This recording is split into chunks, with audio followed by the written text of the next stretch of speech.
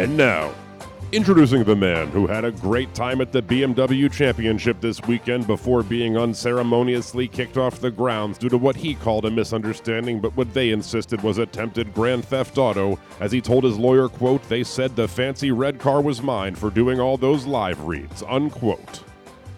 When asked how he intends to ensure the Orioles receive the top overall pick in 2023, he was adamant in his belief that they should realign the schedule to play only Tampa Bay next season and that it had nothing to do with his sizable bet on the Rays to win its pennant to AL East pennant.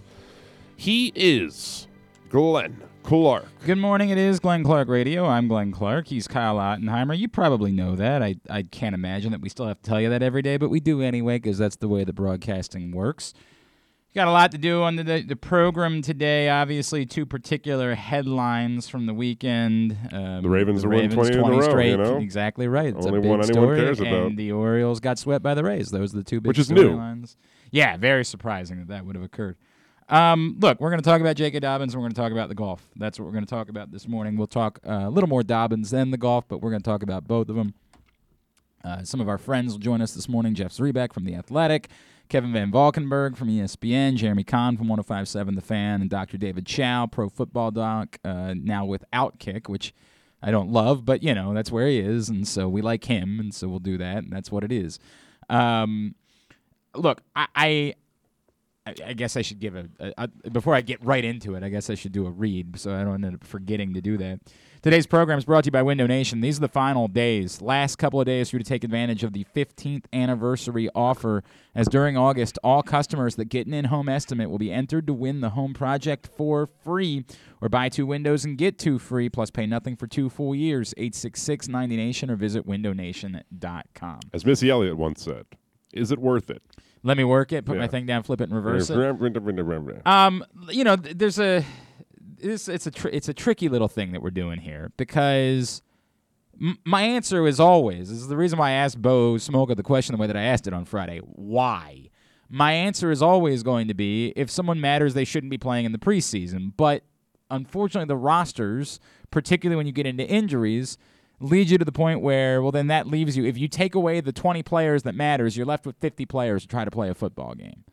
And while you'd say, okay, then play the football game with those 50 players, inevitably someone's going to have to be on the field that matters to you, and now they're at greater risk because they're on the field with other guys that maybe aren't good enough to be out there, and those guys might get you hurt. Not to say that's why J.K. Dobbins got hurt, not at all. Why it's not at all why J.K. Dobbins got hurt. To me, it's why there should be no preseason. And the thing that I keep trying to explain to you is there's no benefit. The Ravens have not won 20 consecutive preseason games because there are no winners in preseason games. The greatest trick the devil ever played was getting you to believe that you could win a preseason football. You cannot do it. A preseason football game. You can't. Well, you might be able to win a preseason football in like a raffle or something. I guess that's possible, and we should look into that. I don't know. You cannot win a preseason football game, because that's not a thing. That's not an actual concept. You can have more points at the end of the day, but you can't win a game where the wins and losses aren't a tangible thing. It can't be done.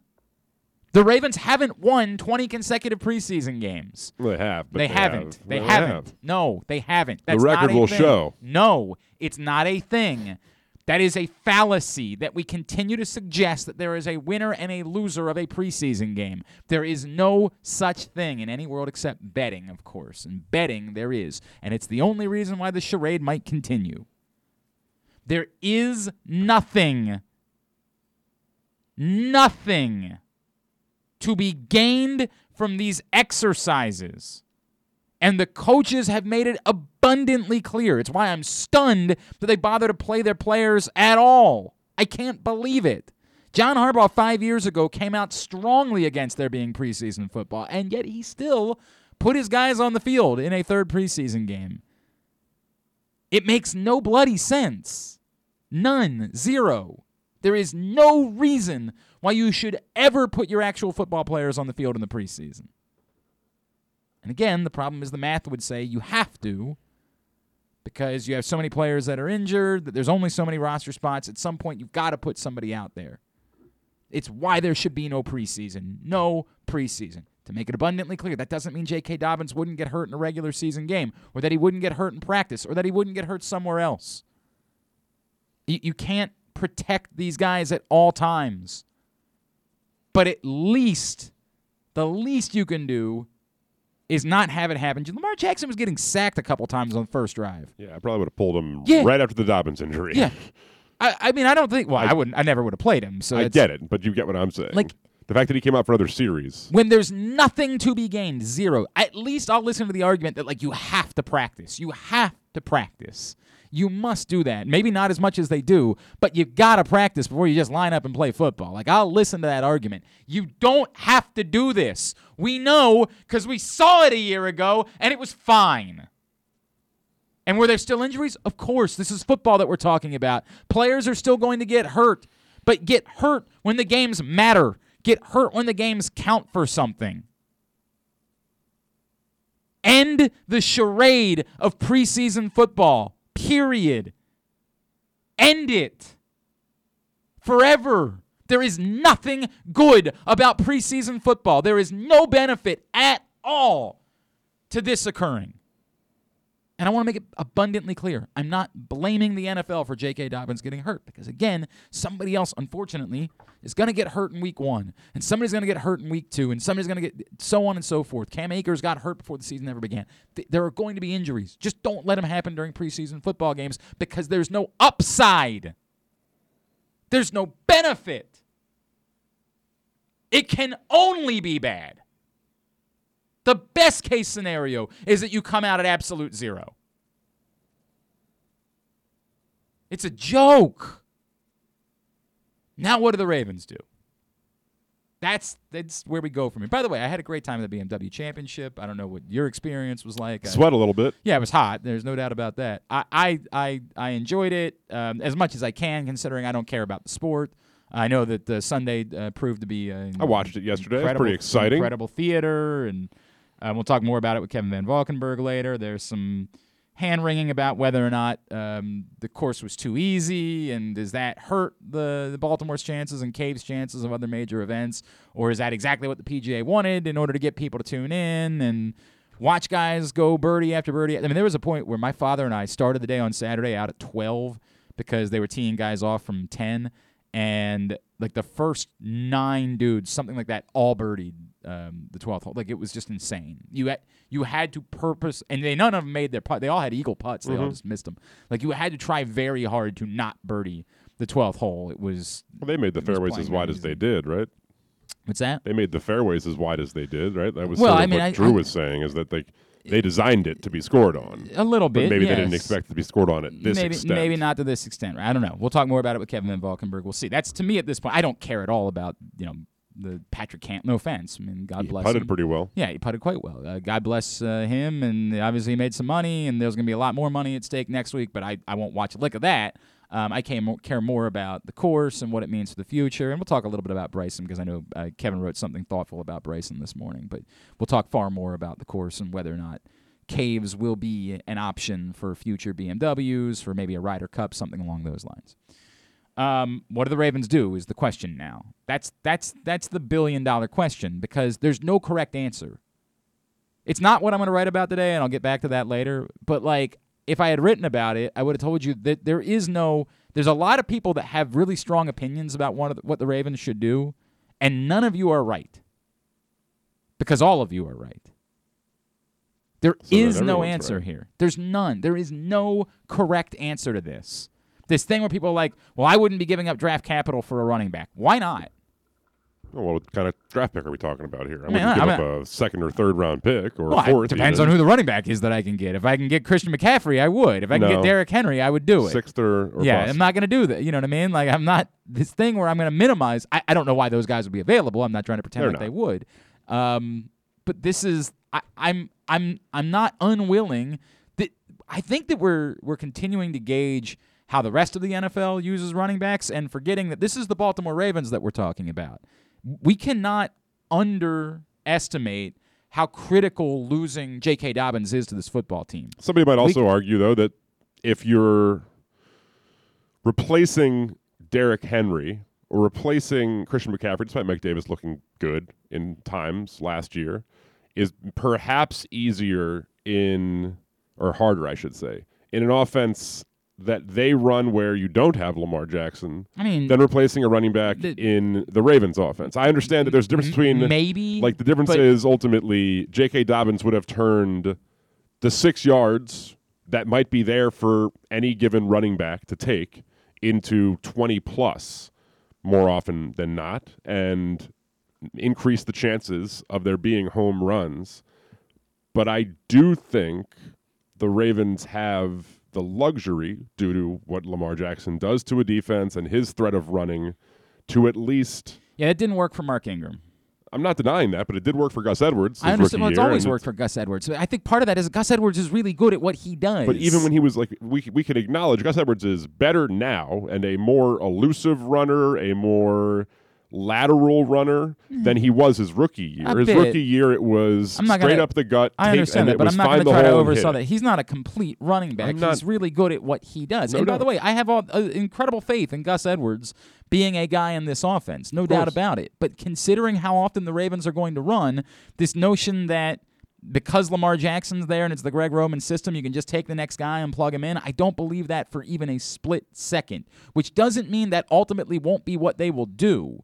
I don't. Look, Tyson Williams. Look, we're not going to do the Tyson Williams thing. Well, he's Tyson currently the guy who would presumably be the number 2 running back. He would be if Justice Hill is unavailable. I don't know. This thing where we just elevated Tyson Williams ahead of Justice Hill because we haven't seen Justice Hill. I don't know that Tyson Williams would be ahead of Justice Hill.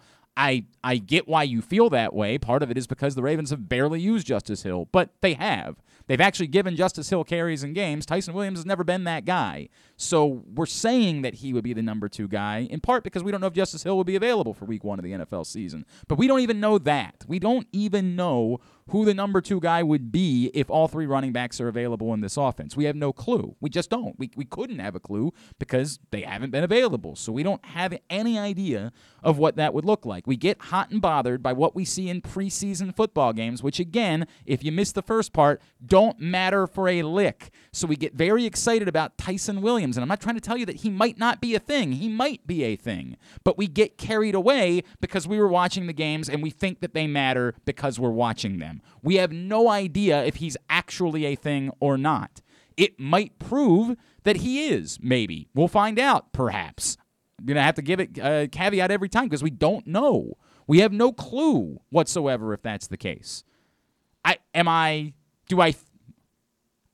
don't think the Ravens' answer should be to do nothing, which is an option, and it's an option that some people might prefer. I also don't think it's like people want to talk about Todd Gurley. I don't think that's the answer necessarily either. Now, would it be... I don't know if it's the answer, but it's something they could do, and is it going to hurt them? Absolutely not. I'm not telling you I think that Todd Gurley's got something that you got. I don't believe that Todd Gurley can ever be Todd Gurley again, and I certainly wouldn't be in favor of signing him before week 1. You would sign him after week 1 so that you don't guarantee his contract for the season if you were to sign him. I don't even know that he's the best of the street free agents that are available, but is he someone that they looked at that they might feel some comfort level with, that they might say, hey, we knew where he was at that point, and we think he's in a place where he can offer something, and so he'd be a guy that we would sign? Sure, but is he an answer? I don't think so. Do I have more faith in Tyson Williams than I do in Todd Gurley? No, I don't. I would be more inclined to give him at least a first crack than to just defer to Todd Gurley. I mean, I don't know about deferring. I don't know about that. I have no idea how I'd feel. I mean, here's the thing. Tyson Williams has never done anything in the NFL. Sure. Ever. Yes. And there's nothing about his track record that suggests that he was an NFL running back. Now, that doesn't mean he can't be. Gus Edwards wasn't either. And running back is, if any position is unpredictable as far as players who could turn out to be guys. But having a guy running back is more run hard in the preseason does not do anything to present greater evidence to me that he can be that guy. It would be something that he would have to do in a real football game. I understand. For I'm me not to say, denying I think that. he could be but the guy. But I think the nature of, running styles matter. Running styles, whether it be decisiveness, elusiveness, pass-catching ability, the type of player that you are, if you have the ability to plant your foot in the ground and hit a hole when it's there, particularly in this offense. This is sort of what they are asking the running backs to do, and Dobbins is special. We acknowledge Dobbins and Gus Edwards are more special than your run-of-the-mill, off-of-the-street free agent.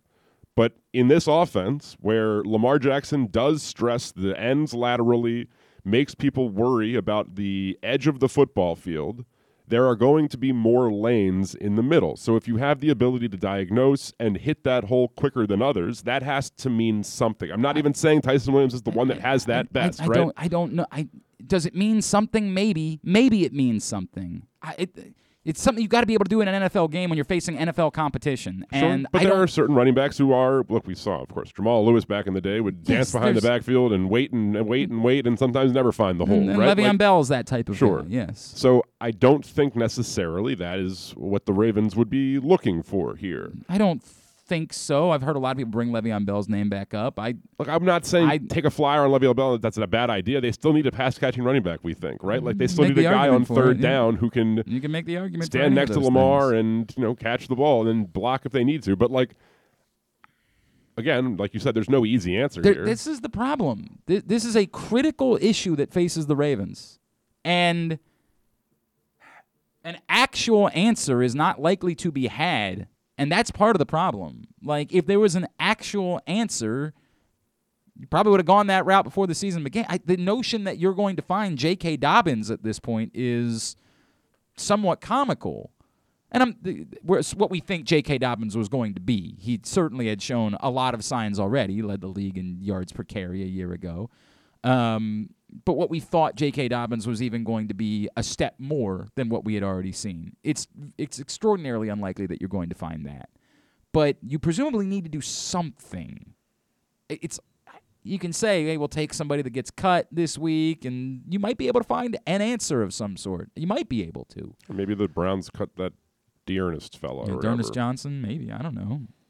A lot of guys are going to get cut. I don't know who's going to get cut and who they're going to think has value beyond the guys that are already in the building. I don't know. Could you trade for somebody? Absolutely. But, the Ravens are certainly reticent to give up draft picks. That's not true. Eric DeCosta's shown more of a willingness to trade draft. That's not true. I'm going to take that back. The Eric DeCosta regime has been more willing. They're also trying to acquire draft picks, of course. They've done a great job getting quality players for for reasonable prices, right. Correct. And so if there is a back that can be had that I'm sure they're making calls. This thing where somebody would say I wouldn't trade for a running back, maybe I would feel that way if I were the Washington football team, or maybe I would feel that way if I were the Green Bay Packers. I don't know. Pick up the phone to see if Jared Patterson's available. I mean, if they cut him, I would absolutely take a look at Jared Patterson. There's no doubt about that. If I'm the Baltimore Ravens, I'm willing to trade for a running back because it's such a critical part of the success of my football team. I'm not only willing to do it, I'm inclined to do it. I have far more inclination to acquire a running back via trade than I do to just pick up someone else's scraps or hope that my own scraps are good enough to get me through the year. And I say that in part, not necessarily because I don't think it's possible, but because the thing that we don't want to talk about is that Gus Edwards could get hurt too. Like, this is the issue that you're 17 games away from the playoffs. If this team's going to make a run towards the Super Bowl, you're 20 games away. Gus Edwards is a very durable dude so far, but unfortunately, we know the reality. I'm not going into the season with my answers, my options at running back being Gus Edwards and let's hope. I need a better answer than that because Gus Edwards could get hurt too. Again, knock on every piece of wood that I can find. So the only answer that I think is bad, I think it's a bad answer to say do nothing. I do think it's a bad answer to say nothing. That being said, could prove wrong, right? I mean, once upon a time, Gus Edwards was this guy that we didn't know was going to become that player.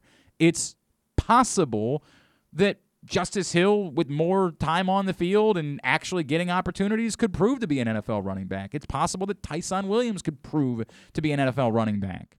We have no reason to believe it today, but it's possible. It's just not what I would do. I wouldn't bank on that for a team that's trying to win a Super Bowl where the running back position is incredibly critical because you're going to be running the ball so much. It's not what I would do. I would be opposed. Today's show is also brought to you. I'm going to get to your responses. I want to hear from you what you think the Ravens should do. I will get to them as the morning goes on. Today's show also brought to you by Grade 8's Memorabilia. We're just 8 days away from the first Tyus Bowser show at Mother's in Pasadena. We'll be there 1 week from tomorrow night, Tuesday, September 7th, with the Baltimore linebacker and his special guest. Can't wait to see you next Tuesday, 7 o'clock. Everybody in attendance will have the opportunity to get a socially distanced picture and an autograph from Tyus and his guest next Tuesday night. The Tyus Bowser Show, brought to you by Pressbox, Grade 8's Memorabilia, and Express Interior Design. Find out more, PressBoxOnline.com/Bowser, as well as Grade8'sMemorabilia.com. Joining us now, he, of course, covers the Baltimore Ravens for The Athletic. He is our friend Jeff Zrebiec, and he's with us on GCR. Jeff, it's Glenn and Kyle. It's great to talk to you as always, my friend. Thank you for taking a couple of minutes for us. Good morning, guys. How you doing? We're all right. I'm going to ask you the question that I know you don't know the answer to.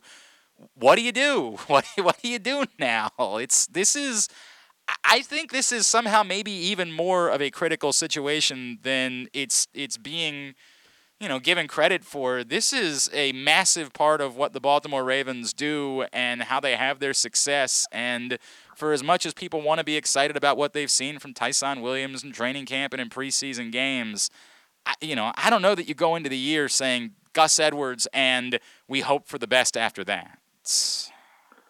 Yeah, I don't know. I'm somewhere there in the middle. I don't think you have to panic, only because I don't think there's a substitute for J.K. Dobbins that you're going to find right now. I'm just kind of tired of the, just because a guy was a Pro Bowler 3 years ago or all that, then he'd be a good fit here and he'd give them some of what they're going to lose for, J.K. Dobbins being out, and I'm kind of referring to guys like Le'Veon Bell and Mark Ingram and, obviously Ty Gurley.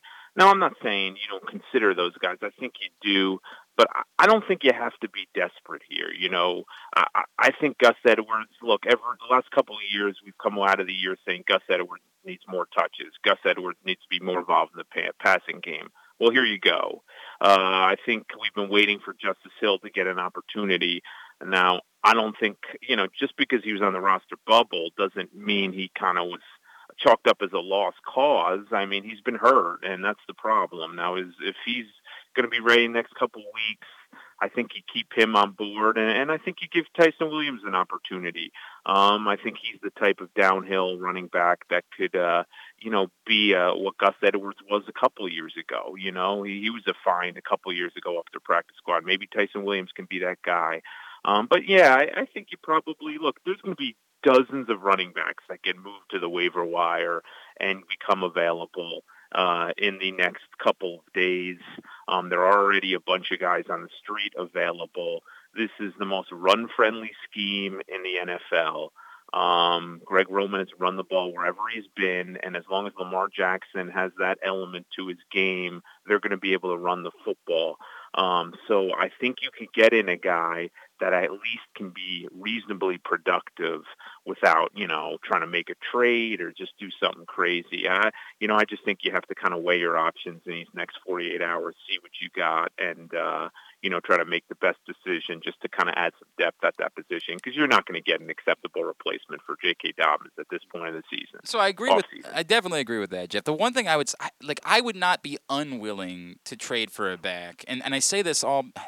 And I know that Gus Edwards is a durable guy, but it's a lot to put on making sure that one player stays healthy throughout the course of the season.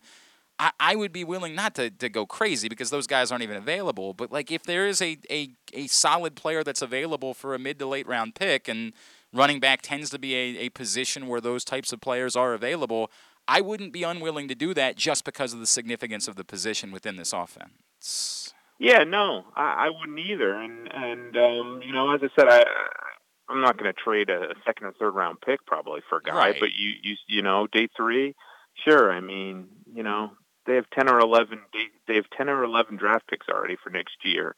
They don't have 10 or 11 open roster spots where they're going to be able to accommodate guys. So, right. A couple of those have to be used as trade capital. If you see the right guy, if you really like him, I think what I'm just kind of getting at, Glenn, is I'm totally fine with going the young route. Getting young guys in here, going with the young legs. I'm not obsessing over the fact that they need a veteran at this position. I think it's going to be by committee anyway. And I think if you can get somebody, and if that's somebody in a trade, okay. But if you can get somebody that has a good diversified skill set to what Gus Edwards has, then I think you'll be fine. I'm not trying to undersell this as a loss. J.K. Dobbins is a huge loss. He's probably their second best playmaker, beyond number 8.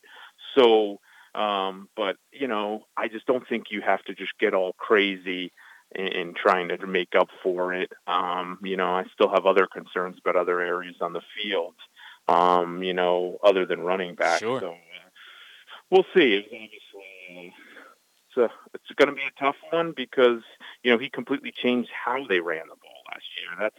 That's something. I mean, they completely, teams were having a little more success against their running game last year until until J.K. Dobbins, became a key part of it, and they kind of changed how they were running the ball and used much more of J.K. on the perimeter, and teams couldn't stop that. And we saw them roll right into the playoffs again with that team. Now they're going to, again, have to sort of redo how they're doing things and decide what they need to focus on to be really good at running the football. You mentioned diversified skill set. I mean, are we to believe that entering the season, J.K. Dobbins was the de facto third down running back? And then you mentioned also Gus Edwards maybe getting more of a role in the passing game. Do we expect he will just slide into that role, or is that a real factor in how they make this decision? I think they could use somebody with that, can help them as the receiver and on third down. But I wasn't necessarily pinpointing J.K. Dobbins in that third down role just because he struggled at times in pass protection, last year. And you can't be on the field in third down if you can't pick up a blitz. And I think we saw it at different spots of the year where that hurt them. So I think he was going to get a shot to do that role, but I didn't have that in pen that he was definitely going to be their third down guy. Justice Hill does a nice job at times in pass protection, but I know kind of people have sort of closed the book on him, and it's hard not to when you haven't seen him on the field for the last 2.5 weeks. But I think he could slide into that role. But, yeah, I think the guy you could – and I don't know. I mean, Tyson Williams has thrown some really good blocks in some of these games. Some of them have been downfield. I know he did a nice seal block to get Tyler Huntley in the end zone Saturday night. But from a pass protection standpoint, I don't know. I just haven't seen enough of it, and you won't see enough of it unless he's playing in there in the games. But I do think they could use another guy that can kind of be a factor on third downs, like a third down back, like, kind of, and I know he's available, but I don't know how healthy he is, but like kind of a guy like Duke Johnson used to be, how they used to use kind of Duke Johnson in Cleveland to be that third down back who was kind of almost like an extra receiver out there. I'm going to finish the running back conversation this way, Jeff. You might have just given the answer. What I was going to say is there any guy that's out there that you would say, that all being said, I wouldn't be surprised if this guy was a Baltimore Raven in the next couple of days? Like a trade candidate as a running back? Or a street for, any of these guys that you just say a relationship with, whatever the reason being, that you would say, I wouldn't be surprised if that guy ended up being a guy that they look at. I mean, how can you be surprised if it's Gurley just because he's been here? Right, they brought him in. He does have extensive, receiving skills, and he's done it in the past, and he wants a job, and I imagine he'd probably come a league minimum. I mean, they didn't think Ty Gurley was going to be able to make their team if they signed him before training camp. And his knees are not in good shape, and it's a health thing. But if they think as sort of a change of pace guy, a veteran that they could bring in, could help them a little bit on third downs, they could trust him with different things, and, maybe he gets 4 or 5 touches a week, and they could kind of shepherd him through the season and give him a bunch of practices off and get him through, I don't think that one would surprise me at all. He's kind of the guy that sticks out, but that's probably because he's already been here, to visit, and there's kind of a background there. But No, I know the age that, I've talked to a bunch of agents who are already pitching the Ravens on running backs. And, I think people feel like they have to make a move there. I don't think the Ravens feel that way. I think they realize there's going to be a ton. Every team's going to put one or two backs on the wire. Yep. And most teams have an extra running back that they probably like to keep, and they just don't have roster room. So I do think they'll have, they'll have myriad options over the next 36 hours. Now, it's not going to make anybody, whoever they get, it's probably not going to make anyone forget about J.K. Dobbins, but will it give them some depth behind Gus Edwards? I think so. All right. Jeff Zrebiec from The Athletic with us on GCR. Jeff, before this happened on Saturday, there were a lot of questions about who was going to be healthy at wide receiver. Do we have any better of a feeling of who might be available come week one and who might be lined up for the Ravens at wide receiver at that point?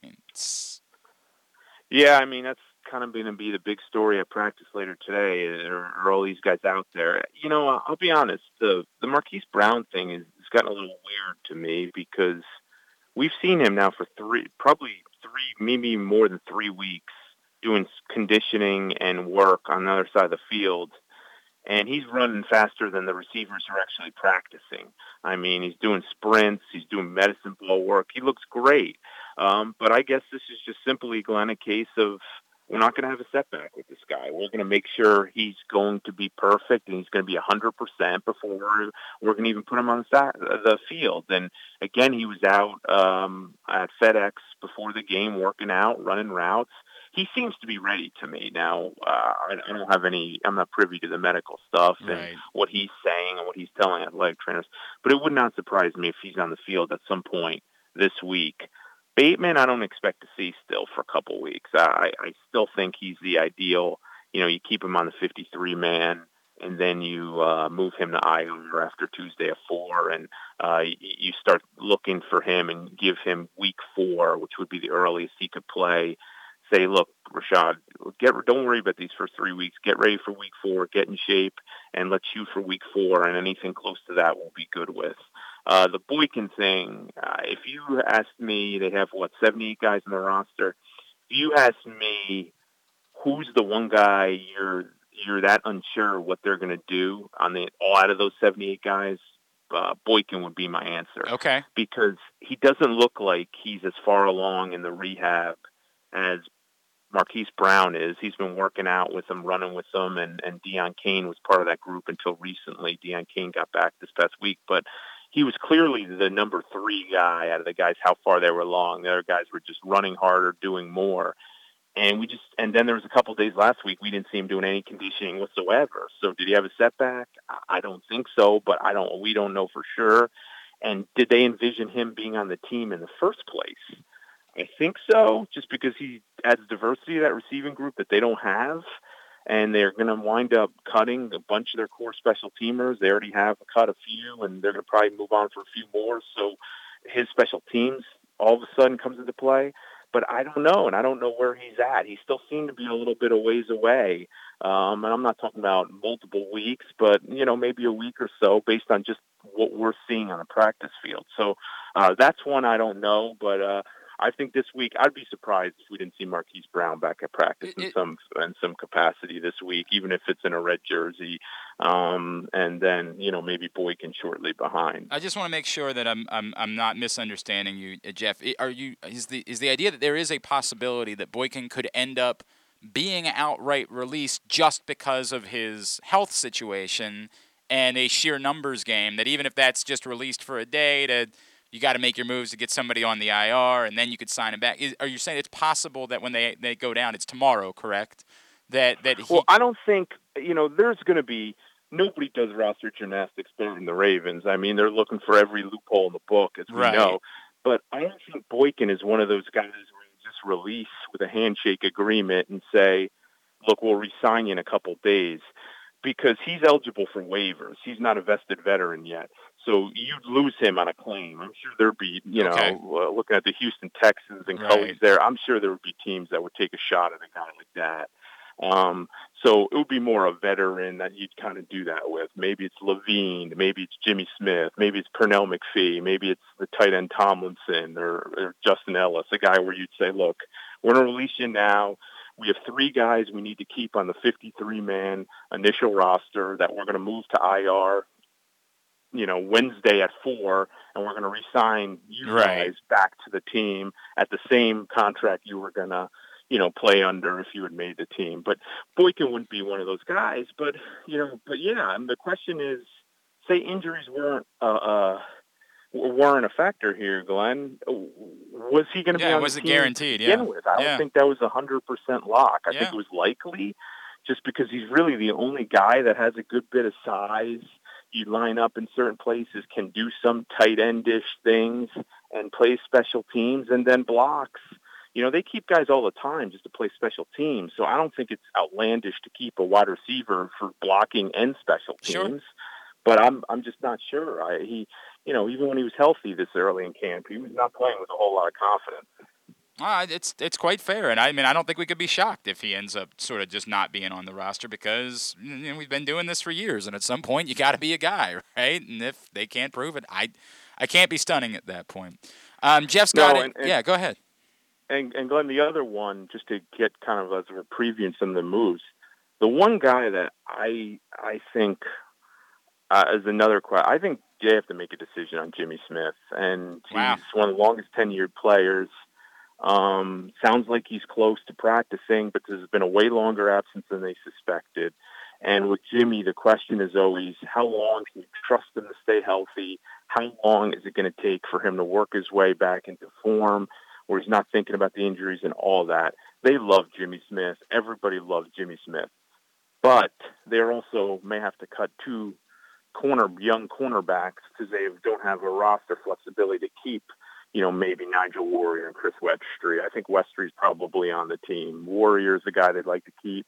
Or Darius Washington is in their DB, plays in the nickel, that I think they'd prefer to keep. But, what do you do with Jimmy Smith? Like, do you trust that you're going to be able to get a lot out of him, get enough out of him, where even if he's not healthy now, he'll be healthy in 2 weeks, and you'll be ready to go, and you'll trust to use him against Waller in week 1 and Kelsey in week 2?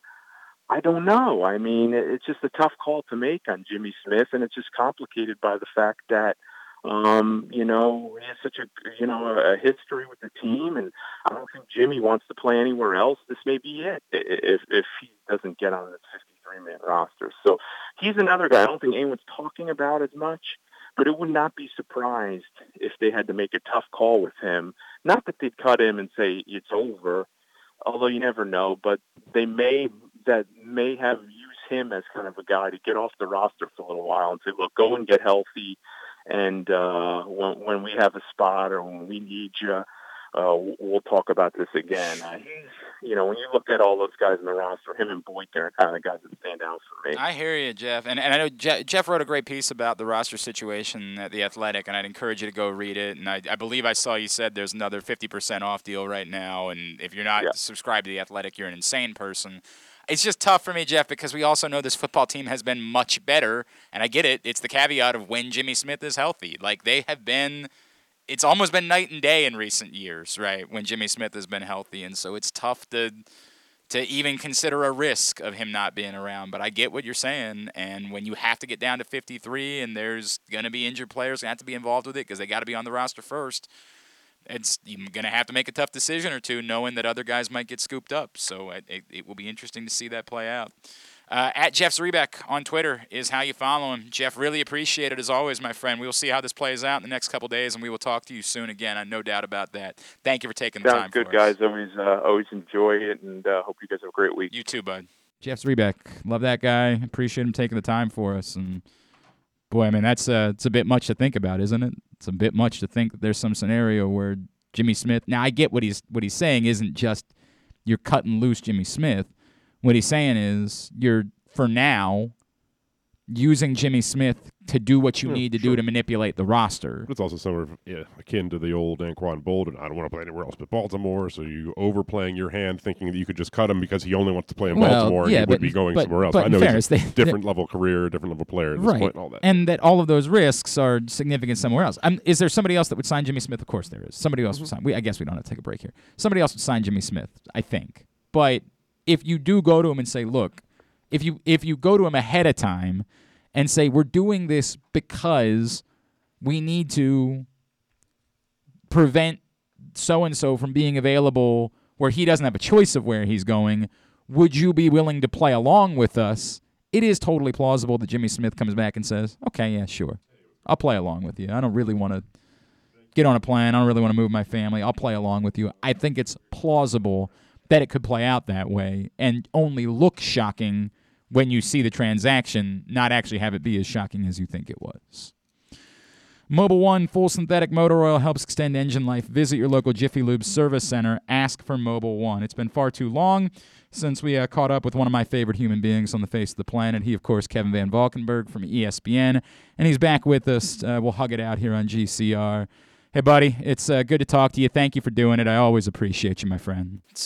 What a pleasure it is to hear your voice. Man, it's been too long. I'm so sorry. It's on me. It's totally on me. It's been way too long. I just need to cover more Baltimore things. It did happen to work out for me that's the way that it went. Hey, before we get into it, do you remember where you were 10 years ago today?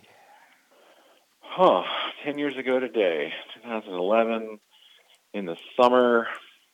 I do not. We were together. We were. I was standing. You were seated, and I think you were the only man in the entire building that was seated. Okay. 10 years ago today, we were at Hill Fieldhouse watching LeBron James and Kevin Durant and Carmelo Anthony and Chris Paul play basketball in front of a overstuffed audience at Morgan State University. And I'm writing about it today at Press Box because it remains, to me, my friend, one of my absolute favorite moments ever in being around sports in Baltimore. Something about that night was just so unbelievably special that I don't know that anybody that wasn't there could ever understand it. I thought about this actually just a couple days ago. I had no idea that this was the 10-year sort of mark from this, but for some reason it popped into my head. I think because I was like, man, like that was wild when I was like in a small college arena with LeBron and Kevin Durant, like these supernova stars. And at the end, like Durant, I feel like hit a big shot or something, and the court was flooded. I think that I was thinking about it in terms of something to do with golf related because it was basically like security or whatever, the separation between fans and players was a complete myth. Like they were just all kinds of people mobbing. And Kevin Durant was kind of basking in the as a very different time for him. He was certainly not frustrated by the stuff of fame that has come over the last 10 years. And just, it's wild to think of LeBron being in the mix of that too. So yeah, great moment. One of my favorite things about it is what I thought about it because I watched the Malice at the Palace documentary recently, and that was why I was thinking about it. I never felt like there was danger though that night. Like for as many people as they were there, it felt like they were there to love these great athletes. And there was, when they were crushing the floor and when it was the greatest fire hazard I've ever seen in my entire life in that building, I never felt like a remote sense of danger at all, despite the fact that I couldn't move. It was just one of those atmospheres that I'll never be able to compare anything to, that thing that happened. It's funny to think, too, I was like trying to write about it on Deadline for the Baltimore Sun, and so that's why I was sitting down. For anyone who doesn't know, I was like furiously pecking away at my computer. That's a fact. I need to go back and read my story because I have no idea. Some stories I can literally remember like lines of them. I have no recollection of that. I think I recently, because I was writing about it, I think I recently reread your story about it, and I don't remember, like, I wish I could tell you the details of it, but it was just a special night, man. It was a special night. And for what it's worth, I thought it was a special weekend this weekend, and you know me, dude, I'm not a golf guy. Like, it's not my thing, and yet I got out there with my dad on Saturday, and I know that we'll talk about some of the gimmicky stuff and the fact that the scores were so low, but as a whole, I thought it was a really kind of wonderful moment for the city and for the region, and I sense that everyone that went out there this week, whether they were a golf fan or not, really seemed to enjoy themselves, and I thought it was a pretty neat experience to have it right here in our hometown. Yeah, I think, too. I mean, I think if you're a golf nerd like I am, or I was just talking to your old colleague Drew Forster a little bit this morning, and we were kind of like, oh, it's sort of funny to see him just, absolutely obliterate the course and shoot, 60 and 61, 60 and 59 almost for Bryson on Friday. But, what was really going to bring in people who hadn't seen a PGA Tour event in 60 years here? Was it guys grinding and the final score was like 8 under, or was it like guys just absolutely throwing darts and, making a ton of birdies? I think it was the right setup for, a place that really, has been yearning to see some good golf for many years. So I had a ton of fun. It was a big crowds, mostly respectful crowds, lively. We'll get to that. I know you wrote a little bit about that. We'll get to it. So I was happy to get to cover it for ESPN. I think it was, they were thrilled that I was local and able to kind of jump in on it. And so, and I always love writing about golf. And so, it was a perfect storm for me. And I agree. Caves is not an easy walk up and down, whether you're playing or whether you're a fan, but it was able to, you were able to kind of post up and see a lot of cool stuff. And then I don't know if you stayed till the very end yesterday or if you were there yesterday and as opposed to Saturday, but I had a lot of fun, even though it required a lot of little cardio on my part, walking up and down each time with the playoffs. 6 holes, hustling each time while the players are in carts can be a little bit of a drain, but it was fun. All right, so let's cover a couple of things. The reception would make me think that the PGA Tour would want to be back in Baltimore at some point because it was so well received and it was so popular. That being said, I don't know. Was the course too easy? Does that hurt Cave's chances, or is that really what the PGA wanted? Is scores that were crazy, people giving more attention because of it? Was it too easy that means, hey, there might not be future BMWs in Baltimore?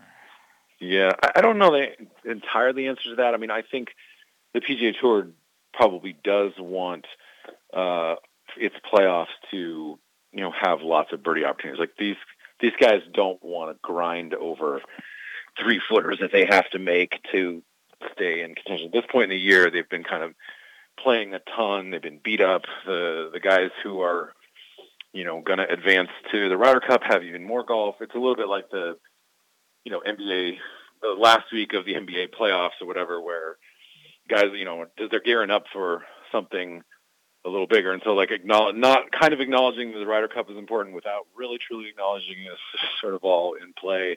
I just think that, there are some of the players didn't like it, and they were sort of saying yeah, this isn't really my kind of golf. But I think for the most part, they were like, yeah, this is fine. This is fun. You bomb it out there. You don't have to really try to fit shots in certain places. Everybody can hit driver, and that's fun. And so I don't know. I think what this championship is sort of the BMW does is it moves all around throughout the region. It was in Chicago last year. It'll be in Wilmington next year, and so they want to kind of spread it around and give basically places an opportunity that might not get a tournament every year to soak it in. And I think that's actually good because it keeps every time they show up at a new place it's sort of fresh. It's not do you want to go out to the Caves yet again this year? It's oh man, this hasn't been here in so long. Let's go out to Caves. So if it comes back in 5 years, I think that's totally reasonable, and it's possible that they could get a little different weather. Although if you're doing it this time of the year, this is basically what golf in Maryland is. It's soft, it's humid, you're going to get thunderstorms at night, and they're just going to be able to attack it and tear it up. So I don't think it was too easy for the casual fan or really the tour. I think it was only too easy for super golf nerds who care about that kind of thing. Drew has talked about, we're talking with Kevin Van Valkenburg from ESPN. Drew has talked about he thinks it would be an ideal place for a Ryder Cup at some point. And the crowd, to me, which would say, yeah, this is the place. This place would be insane if there were a Ryder Cup here. But from a golf standpoint, is that does it fit that way that Caves could be a Ryder Cup location? Part of the problem with the Ryder Cup is you need such a huge amount of infrastructure. There might be room at Caves, but they would want to pack so many. I don't know if they have enough parking. Yeah. I don't know if they have. A lot of times Ryder Cups have hotels on site. I think there's 3 or 4 rooms or cabins where you can stay in a cave. So a lot of those decisions too are sort of powered by where the money, the corporate money, is sort of interested in being. Sure. Is they're going to have it at Bethpage up in New York in 4 years, and I think that's kind of, they've been anticipating that and wanting it for a long time because it's right there in sort of the financial, supernova of the United States, and so I think that I'd say it's unlikely. It might be a decent venue for the Ryder Cup, and maybe in the fall, when they usually have the Ryder Cup in October, it would be a little firmer and a little bit more of a test, but I think it's probably unlikely that would ever happen. Let's talk about the Bryson thing. I read your column this morning, and it's provoking because and again, I say this as someone who is not a golf person whatsoever, but yet I still know enough to have found Bryson unlikable, right? Like, he just sort of kind of rubs you the wrong way a little bit. I don't know enough about Brooks Koepka to know whether or not he is a likable guy. Is your thought that, like, specifically it's time for fans to stop yelling Brooksy at him, or is it more complicated than that, like this relationship between fans and Bryson DeChambeau? Sure.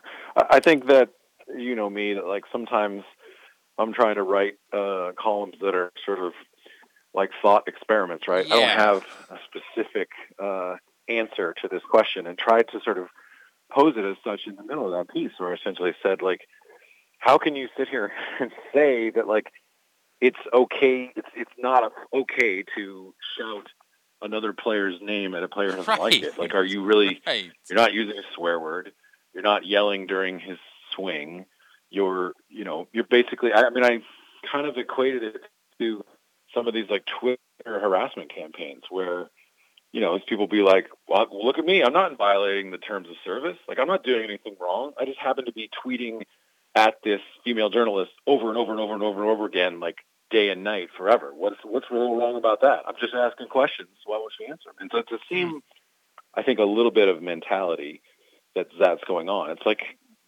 Brooks Koepka doesn't really have to engage in this anymore. There's an army of people who want to do it for him. And golf has kind of courted, these people who are not traditional golf fans for a long time. And they really wanted this audience of, that, and the bro dogs, the bro dogs. Barstool Sports has brought in a lot of these people who are really passionate and really love sports, but also, like, kind of laugh at the traditional decorum that golf has sort of always held dear. And so it's a complicated thing, right? To sort of say, yeah, we want these fans here because they're so passionate, but we don't really want them to behave like they normally are, because they're going to be like, whatever, man. Like, right. There's something else I can do. Yeah. Do whatever I want. Yeah.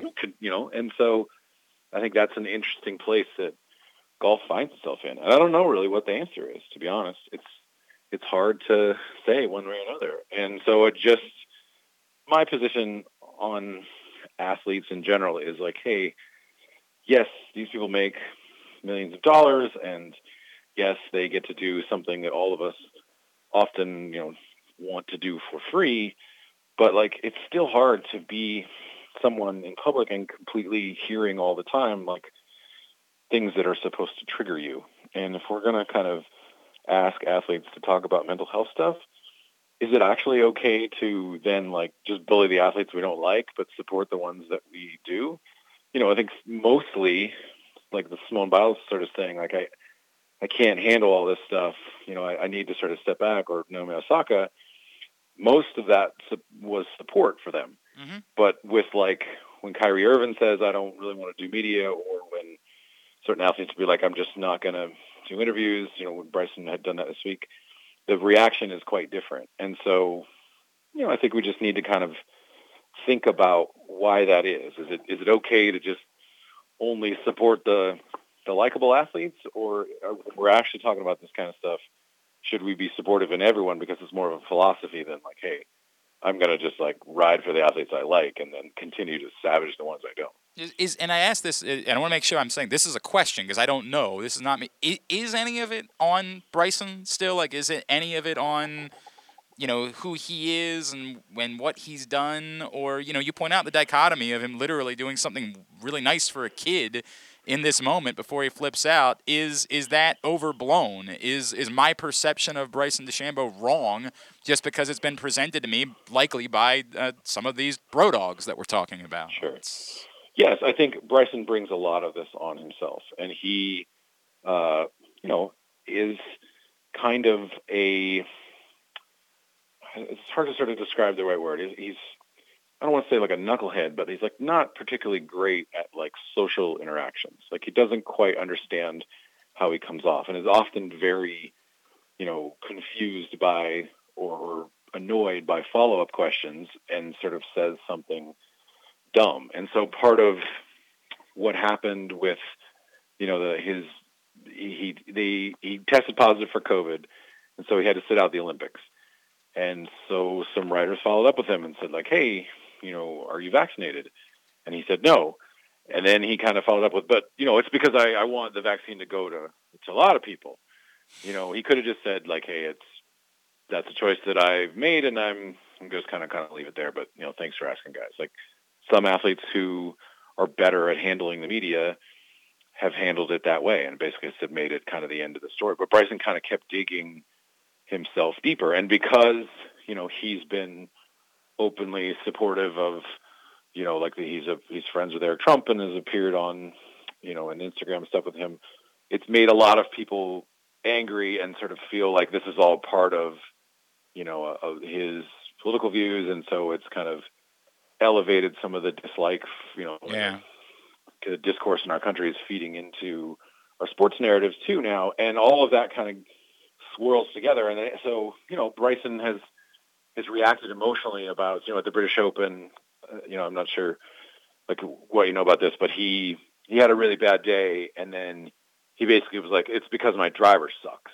And so he kind of put his own equipment and they weren't thrilled about that. I remember. No, and they just did rare, like, actually Bryson's acting like a baby. We're trying really hard to get him equipment, but he's like, throws a tantrum every time it's not perfect. And so it was like, whoa, this is super unheard of in, golf particularly.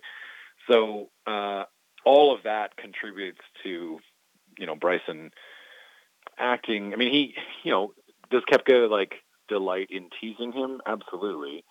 But it is a little bit like watching the cool kid and kind of the, obnoxious scientist nerd kind of throw barbs at each other. The cool kid is always going to win that fight, but it doesn't mean that the cool kid isn't kind of being a dick.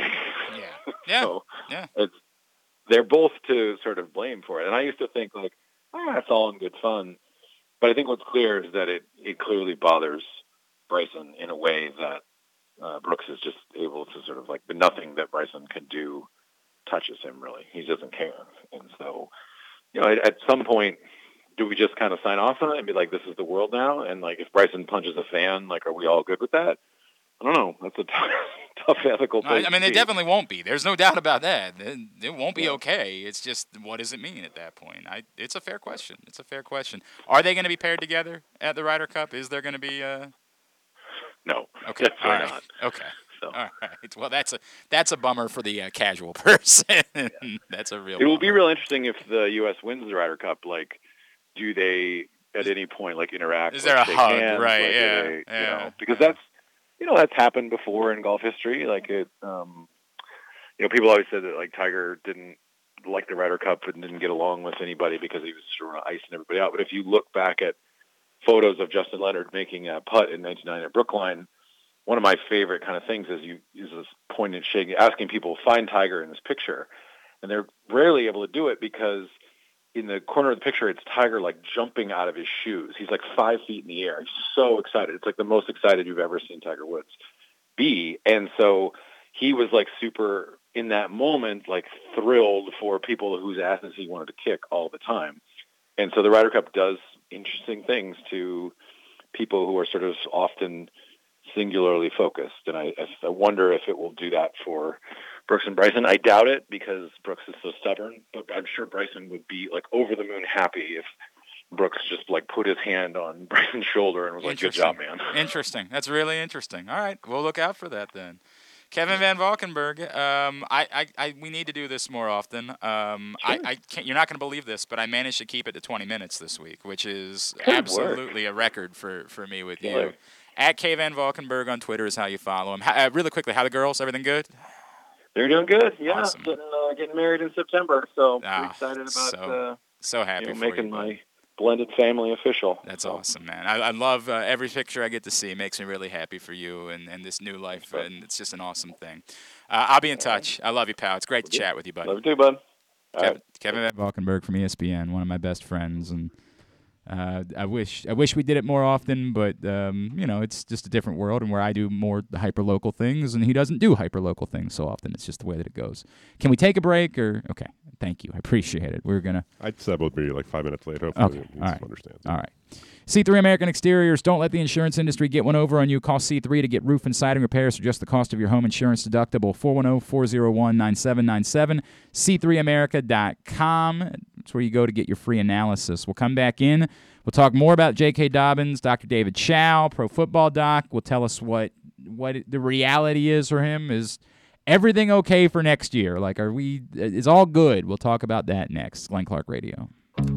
Join PressBox's fantasy football expert Ken Zales for the opening night of NFL season on Thursday, September 9th, 7 p.m. at Sports and Social inside of Live Casino. While you're there, say hi to KZ and let him give you advice on setting up your fantasy team, picking starters, and who you might trade for or pick up on waivers. Watch the opening NFL game, get free fantasy football tutoring from Ken Zales, and enjoy the new Sports and Social Club at Maryland Live. We'll see you on September 9th. Must be 21 or older to enter.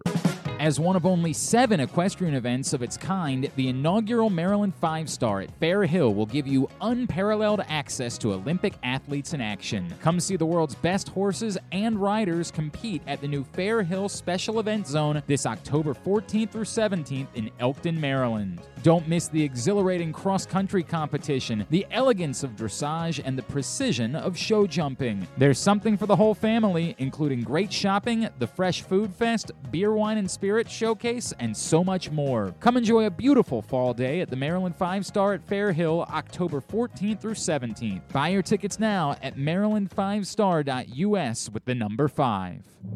Redefine your skills, inspire change, and make a difference. The Army offers the new generation of youth the ability to be part of something bigger than themselves, while also improving who they will become individually. Soldiers have the ability to impact the world in many different ways. The Army supports humanitarian missions ranging from the COVID-19 response to natural and man-made disasters. Visit goarmy.com/Baltimore. The journey begins on remote mountain farms and plantations in the lush tropical regions of countries like Colombia and Brazil, where the best coffee beans are grown. The beans are harvested by hand, carefully sorted, bagged, shipped, and finally roasted. And the journey ends as your cup of rich, flavorful Royal Farms coffee, the freshest and best coffee in the world. Real fresh, real fast. Royal Farms. It's Window Nation's 15th year anniversary. During August, all customers that get an in-home estimate will be entered to win your home project for free. That's correct, a chance to win free, top-of-the-line, energy-efficient Window Nation windows installed by experts with over 15 years experience that will keep your home cool during the summer months and warm during the colder months. If you don't win, get half of your windows free with their buy 2 windows and get 2 free deal. Plus, pay nothing for 2 full years. Call 866-90-NATION or visit windownation.com. Tell them Glenn Clark sent you.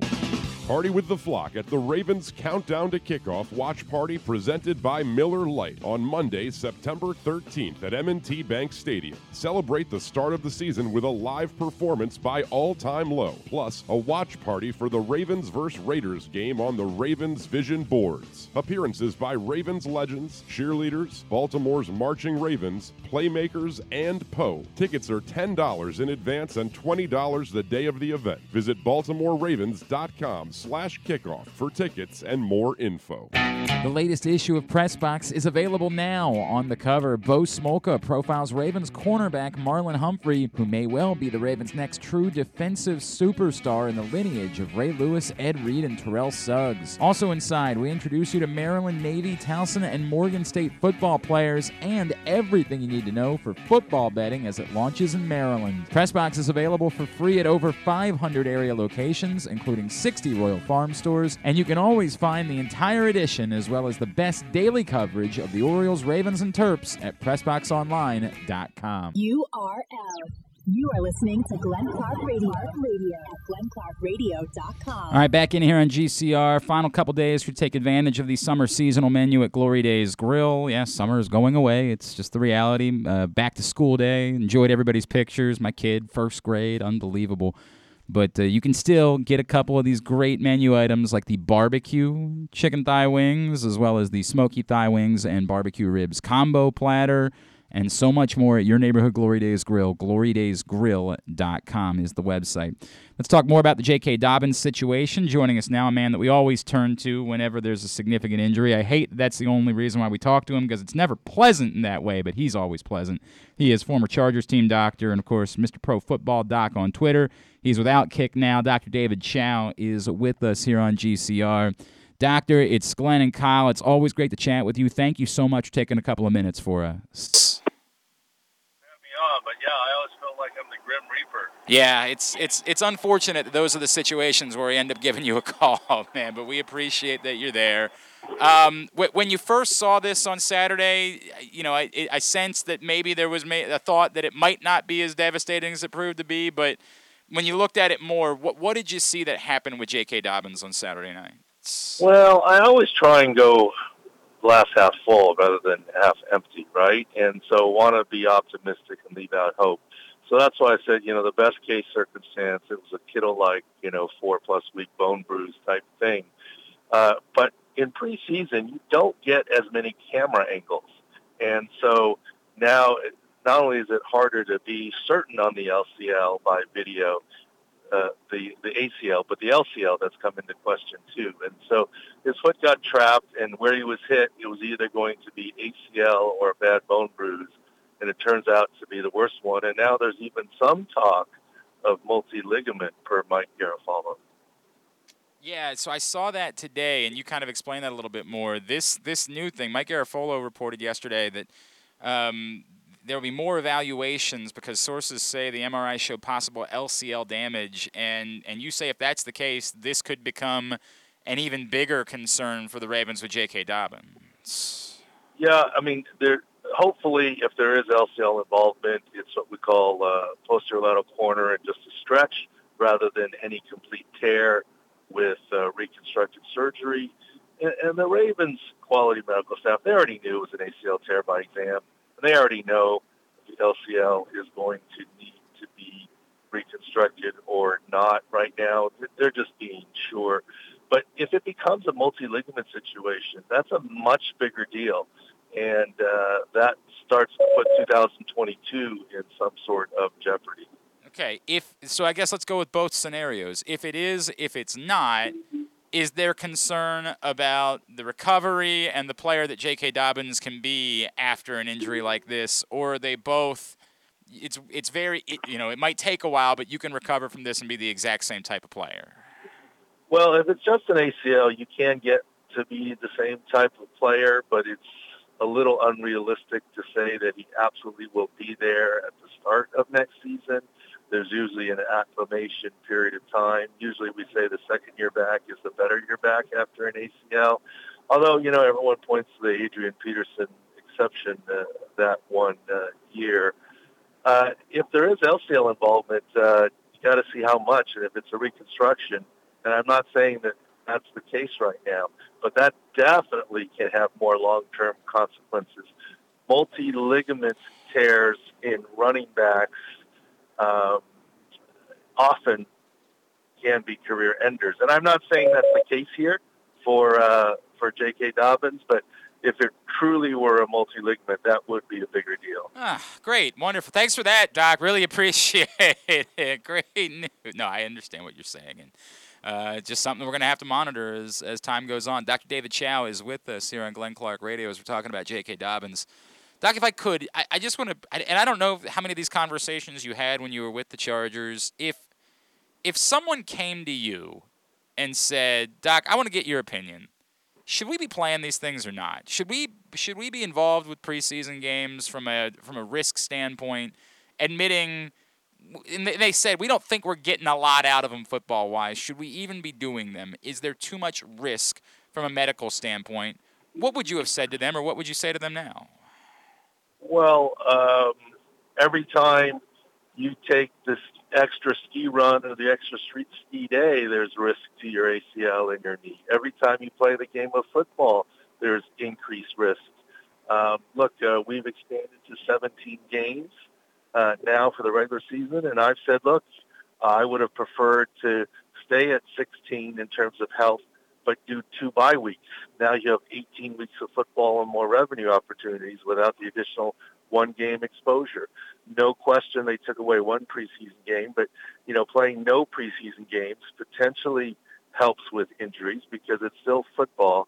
However, what does happen, and what did happen last year when you didn't play any preseason games, et cetera, some of the early acclimation injuries that were going to happen got shifted into the first couple of weeks of the season. So it's not all negative to play the preseason, but yes, there is risk every time there's contact football. And if you ask players, they would rather have the preseason game than have joint practices. Joint practices have potentially more danger and exposure and harder than some preseason games.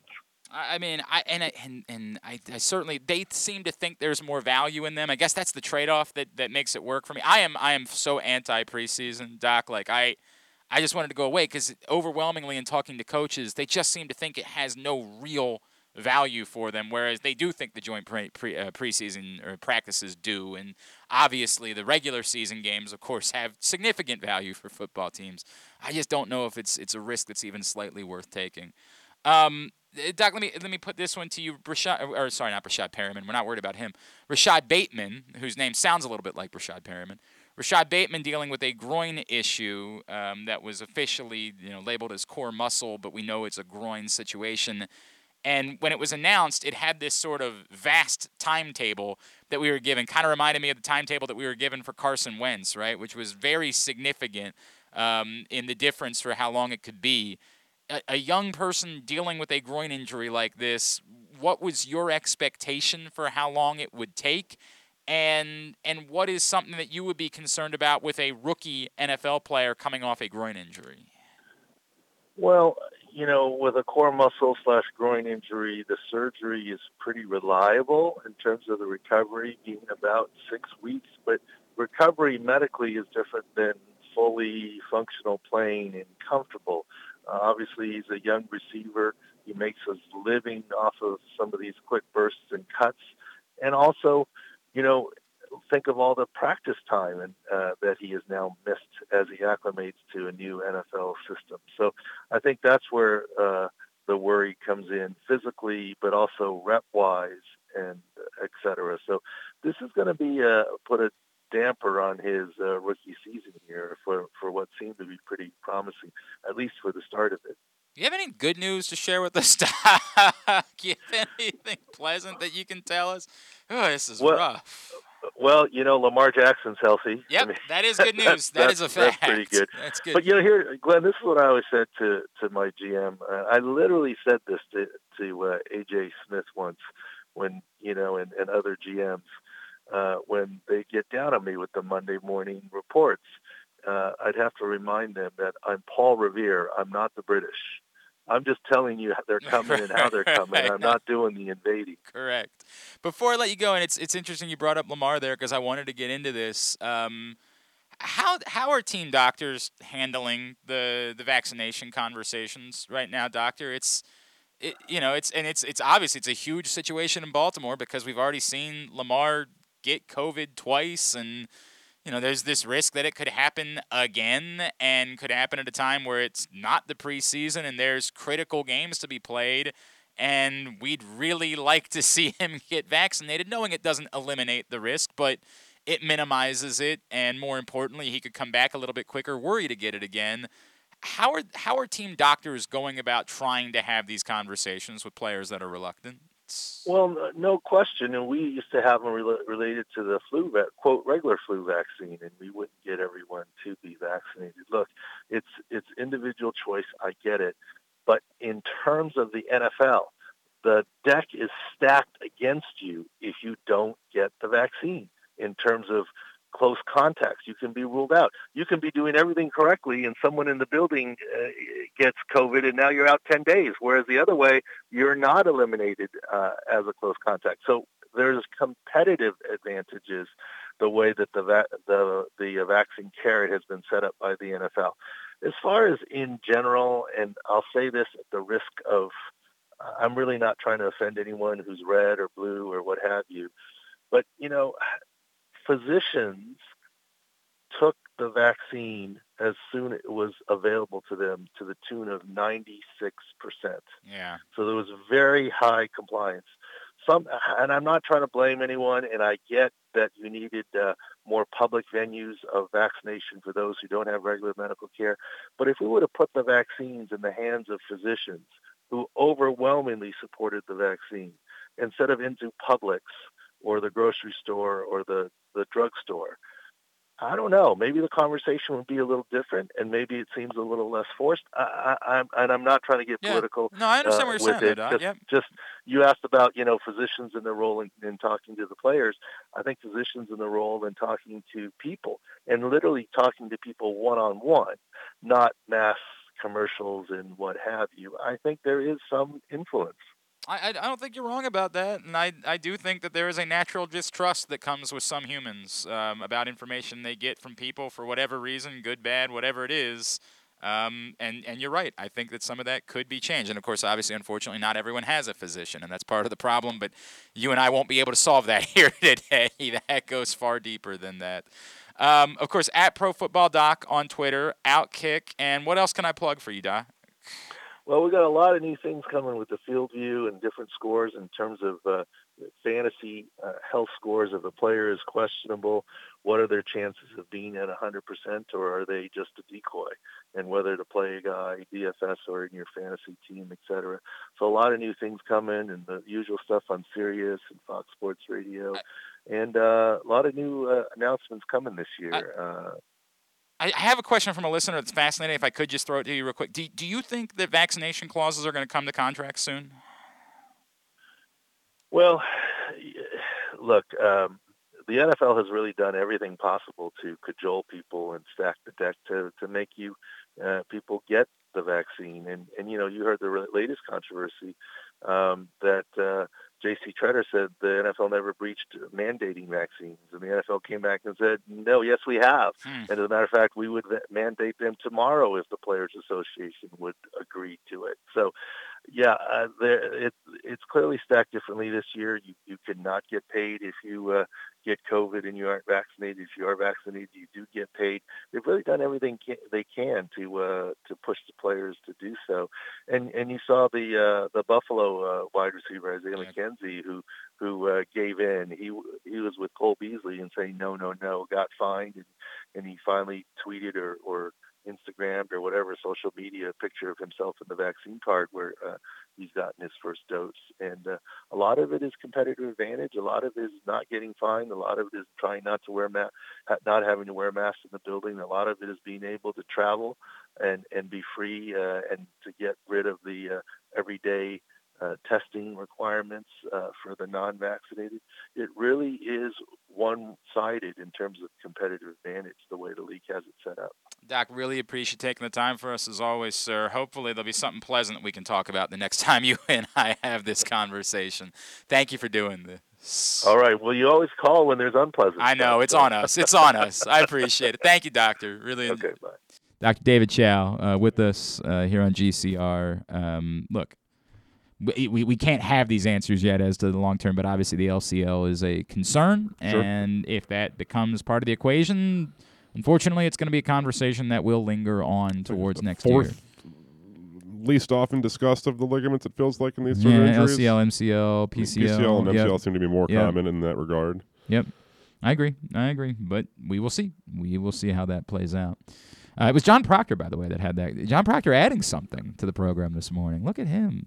He also said earlier, I bet the Ravens will still run the ball. Okay, I think he's responding to the idea that some people have had that maybe this will be what forces the Ravens to change their offense a bit, not having J.K. Dobbins, and to become more pro concepts, more just throw the football more, is not having J.K. Dobbins on the field. Like decrease of 20 to 25 carries on the year, or 30, maybe. I'd still be surprised by that. I mean, that's only like 4. I get it. Right? It's not even 30. Yeah. 30 would be like 1.5. Yes, correct. Right. It's not even that. Like, if what you're saying is that if you acknowledge that might have happened anyway, right? Maybe. Like some of that is just circumstantial. Presumably, Dobbins would have gotten 200 carries this year. Right. At least, maybe 250. Something in that neighborhood, yeah. I mean, if he stayed, if he had stayed healthy otherwise, I mean, he would have gotten a lot. There's no doubt. Paul from Orlando. My initial thought Saturday night was Gurley come on down, but thinking more about it, I'm fine with seeing which running backs get cut over the next day. Might be able to get a younger or faster option than Gurley or other vets. I'd sign someone because I don't know Hill's status, and McCray is unproven. I don't think McCray is even a factor in this conversation. Yeah, Tyson Williams appears to be the de facto. But he might be already just accepting that. Like, hey, I know Tyson Williams is in the mix. I'm talking about going deeper than that. Would this maybe make the Ravens carry one more running back, theoretically? I think that if the difference is like you think that guy is the same guy that you could go pick up off the street, you're not carrying him 4 just last year, right? I hear you, but I think they believe that those guys were better than the guys that you could go get off the street. I think that's there, and especially when you're talking about having to make difficult decisions about like guys like Jimmy Smith, I don't think there's any chance in hell they're keeping. I don't even remember what the guy's first name is. McCray. I'm not even talking about him. I'm talking about if they were to make an acquisition, would they still keep Tyson Williams and Justice Hill? Here's what I would say. I don't think they're making an acquisition before the 53-man deadline tomorrow. I don't think there's a chance in hell that that's occurring because they have to make the moves they're going to make. You have anybody if you think somebody's going to return. So like if you're going to put Rashad Bateman on IR designated to return, he's got to be on the roster tomorrow. But if you're going to put him on there, you can put him on there tomorrow and then get that roster spot back. I don't think there's a chance in hell they're acquiring a running back before the deadline to get down to 53. I don't think that's going to be the case. A significant addition if that were the case. If you're making but I still think they'd be more likely to do that afterwards. I still think they'd be more likely to. Let's see who everybody else cuts. I get it. And you also want to let everyone else who's already made their rosters have to make tough decisions after the fact in case you had to release somebody that might have appealed to somebody else. Is the guy that we're interested in and would be willing to trade a 6th-round pick for, is that a guy that they just might cut anyway? That they're saying, hey, look, if you want somebody, we'll talk to you about this guy. And the reason why they're calling is because that's a guy that's going to be cut. I don't think they're doing anything until after we get past this first deadline. It's hard to think of even like you think in fantasy terms. I guess the San Francisco was one that they normally have a lot of running backs, and could they cut somebody like JaMychal Hasty? Yeah, somebody like Jeff Wilson. I'd be surprised if it was him. But they would have 4 guys right now in the running back backfield that they would be expecting to have roster spots for. So it's not impossible. They might not cut anybody, and it might be that this is also a game of chess. Eunice used to talk about this all the time. It might be that like they know that you're interested in this guy.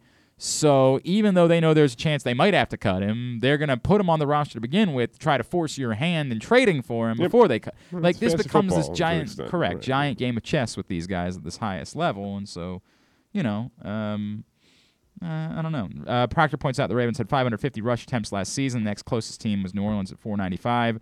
They'd have to fall below 500 for me to think the offense was really changing. And he actually says Tennessee and Cleveland. Keep in mind the 17th game, you're now doing it on a per game basis. We'd have to look at that average, obviously, more than looking at the total carries because there's an additional game. You pointed out early, Josina Anderson reports, in the wake of the injury to J.K. Dobbins, my understanding is that the Ravens currently like their depth at the running back position, and the team is not expected to pursue Ty Gurley at this time, which, with no disrespect to Josina Anderson, isn't really saying anything. It still leaves the door open for the post-week 1. I'm not, and it's not just that she's not saying anything about Ty Gurley. She's not really saying anything at all. Like, and I'm not trying to be disrespectful. I genuinely believe Josina Anderson reached out to somebody with the Ravens and got a response and is just sharing the response that she got. I think that they're not telling her anything. I think that what are they supposed to say? No, we're panicked. We better go find somebody. We're going to sign somebody immediately. as much as respected as Josina Anderson is and as plugged in as she is, I don't think that they would be telling her, we think these guys stink, because that would hurt them if they are trying to trade for a running back. So I'm not, again, I can say both things can be true. It can both be that I think this is a legitimate report from Josina Anderson, but also doesn't really mean anything. And it also could be true that the Ravens like their depth of running back. It doesn't mean that it's not true either. I don't think it's impossible that the Ravens won't. I think they'll do something. I think it's not impossible. It won't be somebody that you are, significantly aware of. I think it's possible that it will be more a guy that they scouted and liked in a draft that becomes available. I think it's possible it's something like that. The Todd Gurley thing absolutely would not make sense right now. There's a lot of guys that fit there is no world in which you sign those players before week 1. And you can say, well, you're playing the Chiefs in week 1. Well, one, they haven't been in your building to begin with. So how much are you really expecting from them in week 1? And then combine that with they now have their contract guaranteed for week 1. A street free agent really makes week 1. Zero. What's that? It would be for all weeks if it was before week 1. Wouldn't they if they were to sign somebody prior to then week 1, their contract's 16, guaranteed for the 17, season. Yeah, correct. Yeah. Their contract is guaranteed for the season if they're signed before week 1. If they're on the roster for week 1, your contract is guaranteed for the season. So there's no chance in hell that they're signing Todd Gurley. To me, I think there's no chance. I'm not reporting that. I'm just saying I don't think there's a chance in hell they're signing Todd Gurley. Said Kansas City was week 1. It's the Raiders. The Raiders are week 1. Kansas City's week 2. Sorry, scared me for a second. 100%. I did. Wait, I just did my. I've got that cleared. Kansas City's week 2. Las Vegas is week 1. Yes, you're 100% right about that. That was just a brain fart. You're scared. I was like, is that what happened? No, week 1. I was like, good God. No, it's Kansas City week 2. It's Vegas week 1. Because they're both primetime games, they have definitely been conflated in my head. Which one, and which one's Monday night, which one is Sunday night. I also happen to have some work that I've got to do on some of those days. It's just a whole thing in my world. So that's what happened there. But no, they're not signing those types of players. John from Little Rock, no need to panic or rush anything. They are prepared to deal with losing Dobbins. It's not a season wrecker in any way. Just relax and see who is available and see who is a good fit. Is it a season wrecker? Not necessarily, but I don't know that there are 3 guys that are more significant. Ronnie Stanley is really significant, although they made a nice run without Ronnie Stanley last year. Marlon Humphrey's incredibly significant. Of course, Lamar Jackson. I mean, I'm separating Lamar Jackson. You can't even compare Lamar Jackson. There's one player that's a season wrecker. Everybody else is somewhat significant. The next 3 to me on the list going into this year, and specifically because of what the Ravens do, the next 3 were Humphrey, Stanley, and J.K. Dobbins, probably.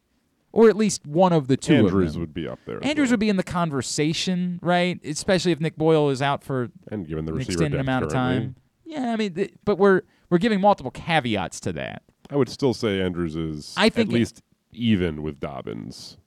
I think he's in the conversation. I don't know if I agree with that because it's just, again, to me, it's about I think what when they you talk do. about replacing, and I'm not saying anybody you bring on is going to replace what J.K. Dobbins is, but I think that the bare minimum for production at the position is easier to obtain at running back than it is at tight end. I think I would agree with you if Mark Andrews were a better blocker. I think I would agree with that. But I think they can. But in their tight end heavy sets, right? Like I understand what you're saying, but I don't feel as though he's irreplaceable from a committee standpoint. We saw last year that I know it was Boyle that was out, but that forced Andrews to be more of a blocker and try to have other people do Andrews' role. It's a lot easier said than done. This is all. It's the domino effect. And again, to me, part of the reason why this is more significant than just, hey, I'm being cool about it, is because I think Gus Edwards can get hurt too. Of course. And that's the part that, like, having the confidence in this is, it's one thing if you have you could always end up having 2 running backs get hurt, but if the first one doesn't get hurt until week 9, you're in far better shape. You're talking about now 17 games where you've got one guy that is an NFL running back on your roster. And he's a good one, and I like that guy, but one guy, and you're going to run the ball a ton. That's not, to me, all's good. You got to do something to me, something. Nick Kelly, if this happened before the ATN injury, I honestly wonder if Jacksonville would have considered trading Robinson. I don't think so. Exactly. Since they also have Hyde for now, I'd consider trading for Royce Freeman or staying put. Royce Freeman's interesting. I don't know why that one is uniquely the answer. I don't think Gurley, Bell, or Gore really add much at this point. Paul, I wonder if the Colts would trade Marlon Mack. I doubt it. I think they still like Mack. A couple of people brought up Alex Collins. Jordan Wilkins, Yeah, sure. A couple of people brought up Alex Collins as being someone that could just be out of the mix in Seattle. Fumbling issues have not been forgotten, I feel like. It's a good point. The Ravens don't like that. I don't know. I don't know if that's something they would revisit down the road. I mean, Rashad Penny is interesting in a way. Yeah, Rashad Penny would be interesting, but I don't think. It's his final year of his contract. Yeah, it's possible. It's possible. All right, we'll keep talking about it. Continue to get your responses. By the way, as far as voting is concerned, 50% of you say just wait for cuts, and 84.1% of you don't think they should either trade for a running back or sign one of the current street free agents. 84% of you either say wait for cuts or just go with the guys that you have, which is interesting to me. All right, today's show is also brought to you by the Baltimore... No, I got to save that one. This one's brought to you by the PressBox Fantasy Football Show, which you can hear every Thursday at 11:30 a.m., facebook.com/PressBoxSports, PressBoxOnline.com/radio. It's brought to you by CCBC, as well as our friends at Glory Days Grill. And also don't forget that you can go right now to PressBoxOnline.com/contests and sign up. Last couple of days, we're cutting this off on September 2nd, which is this Thursday. You can win a pre-draft virtual consultation with Ken Zales plus personalized weekly advice throughout the season. Go right now to PressBoxOnline.com/contest to find out more. Jeremy Kahn joins us next. Glenn Clark Radio. The Toyota Tacoma comes in a wide range of models and trim lines. You can choose the perfect Toyota to reflect your unique personality and driving habits. Check out buyatoyota.com for deals on new Tacomas from your local Toyota dealer today.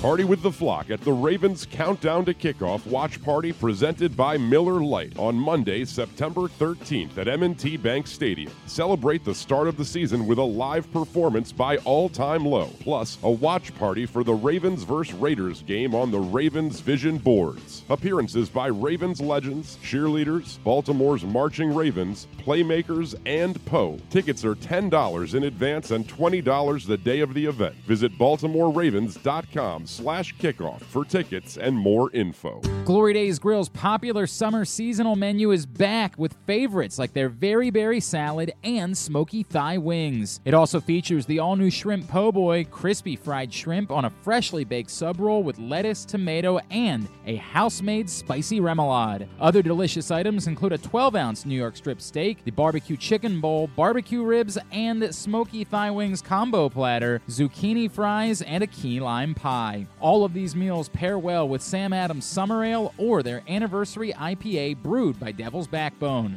Glory Days Grill is hiring all positions. Want to work for a great family-oriented company known for their commitment to the community? Stop into one of their restaurants and speak with a manager. Management opportunities are available. Find out more by going to glorydaysgrill.com. C3 American Exteriors is the area's best and most trusted roof and siding specialists. C3 is also an insurance adjuster's worst nightmare and a homeowner's dream come true. With all of the bad weather, chances are you have some roof and siding damage. Call C3 American Exteriors now to get your roof and siding repairs for the cost of your deductible. Don't let the insurance industry get one over on you. C3 guarantees a 48-hour rapid response. Call 401-9797 or go to c3america.com for a free analysis.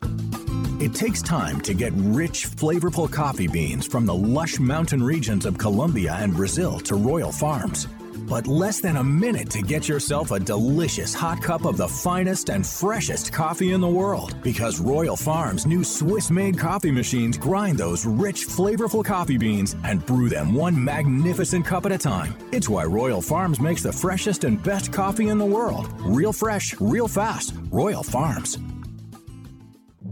Redefine your skills, inspire change, and make a difference. The Army offers the new generation of youth the ability to be part of something bigger than themselves, while also improving who they will become individually. Soldiers have the ability to impact the world in many different ways. The Army supports humanitarian missions ranging from the COVID-19 response to natural and man-made disasters. Visit goarmy.com/Baltimore.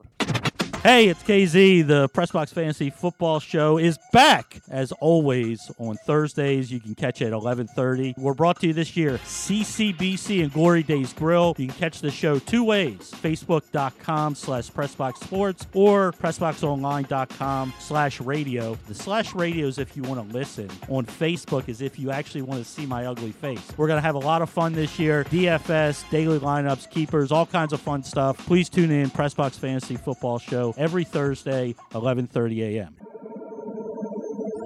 This is GlenClarkRadio.com. Nothing but net. All right, back in here on GCR. We continue along a Monday edition of the program. Today's show also brought to you by Sports and Social. We were just talking about Ken Zales. You just heard his voice, and he's going to be there for the opener. 1 week from this Thursday night, you're going to have your opportunity to go hang out with KZ, talk some fantasy football, get some questions answered by our fantasy football expert, and watch the season opener on September 9th, 7 o'clock at Sports and Social inside of Live Casino. While you're there, run your questions by him, ask about other life topics if you'd like, watch that game, and enjoy just the incredible atmosphere at the Sports and Social Club at Maryland Live. We'll see you on September 9th. Must be 21 or older to enter for what's going to be a very fun night at Live Casino Hotel. Always very fun to chat with our next guest. He, of course, one of the hosts of the Big Bad Morning Show on 105.7 The Fan, and you see his picks every day at PressboxOnline.com. He was sweltering out at the BMW Championship for a couple of days. He's our buddy Jeremy Kahn, and he's back with us here on GCR. What's going on, brother? How are you? What's up, man? I'm good. Speaking of sweltering, I had another big hit in golf. So what? I saw you post that. I will never understand how it is that you have made this much money betting golf. I'll never in my life it will make any sense to me whatsoever. Well, it's funny because I called this tournament to a tee, and we replayed my clip, and I didn't realize how good it was even looking at my lineup, because Saturday I think I had 4 of the golfers in the top 5, top 6, including DeChambeau and Cantley, and I had Cantley winning it all, which was nice. I was rooting for him, and I'm not one of those guys that dislikes DeChambeau either, but I don't know, there's just something about the guys that are so consistent in their games, like John Rahm and Xander Schauffele, Patrick Cantley, that I really enjoy watching them. And yesterday, by the way, if you'd have told me this years ago that I would spend an entire Sunday watching a round from start to finish in golf, I would call you crazy. But that's exactly what I did. Well, but you also had $25,000 at stake. So. Yes, that's true. That is also true. Yes, for $25,000, I too would watch a round of golf from start to finish. If that was pretty exciting, to say the least. Yeah, I would imagine it was pretty exciting. I would imagine that was the case. Aside from the money that you made, your experience being out there, I was having this conversation with a friend of mine who asked me about it. I really like the event. I think that they did a great job pulling it off, and it was a mob scene of people and I was only out there on Saturday. It was a mob scene of people, but yet they seemed to have everybody moving, and it was easy to get around the course. If you were wanting to watch certain things, it was something you could do with relative ease. I thought it was great, and I want there to be more of them. I just think I've realized that, if I am going to be a golf person, I think golf is a better TV viewing sport than it is a live viewing sport for me.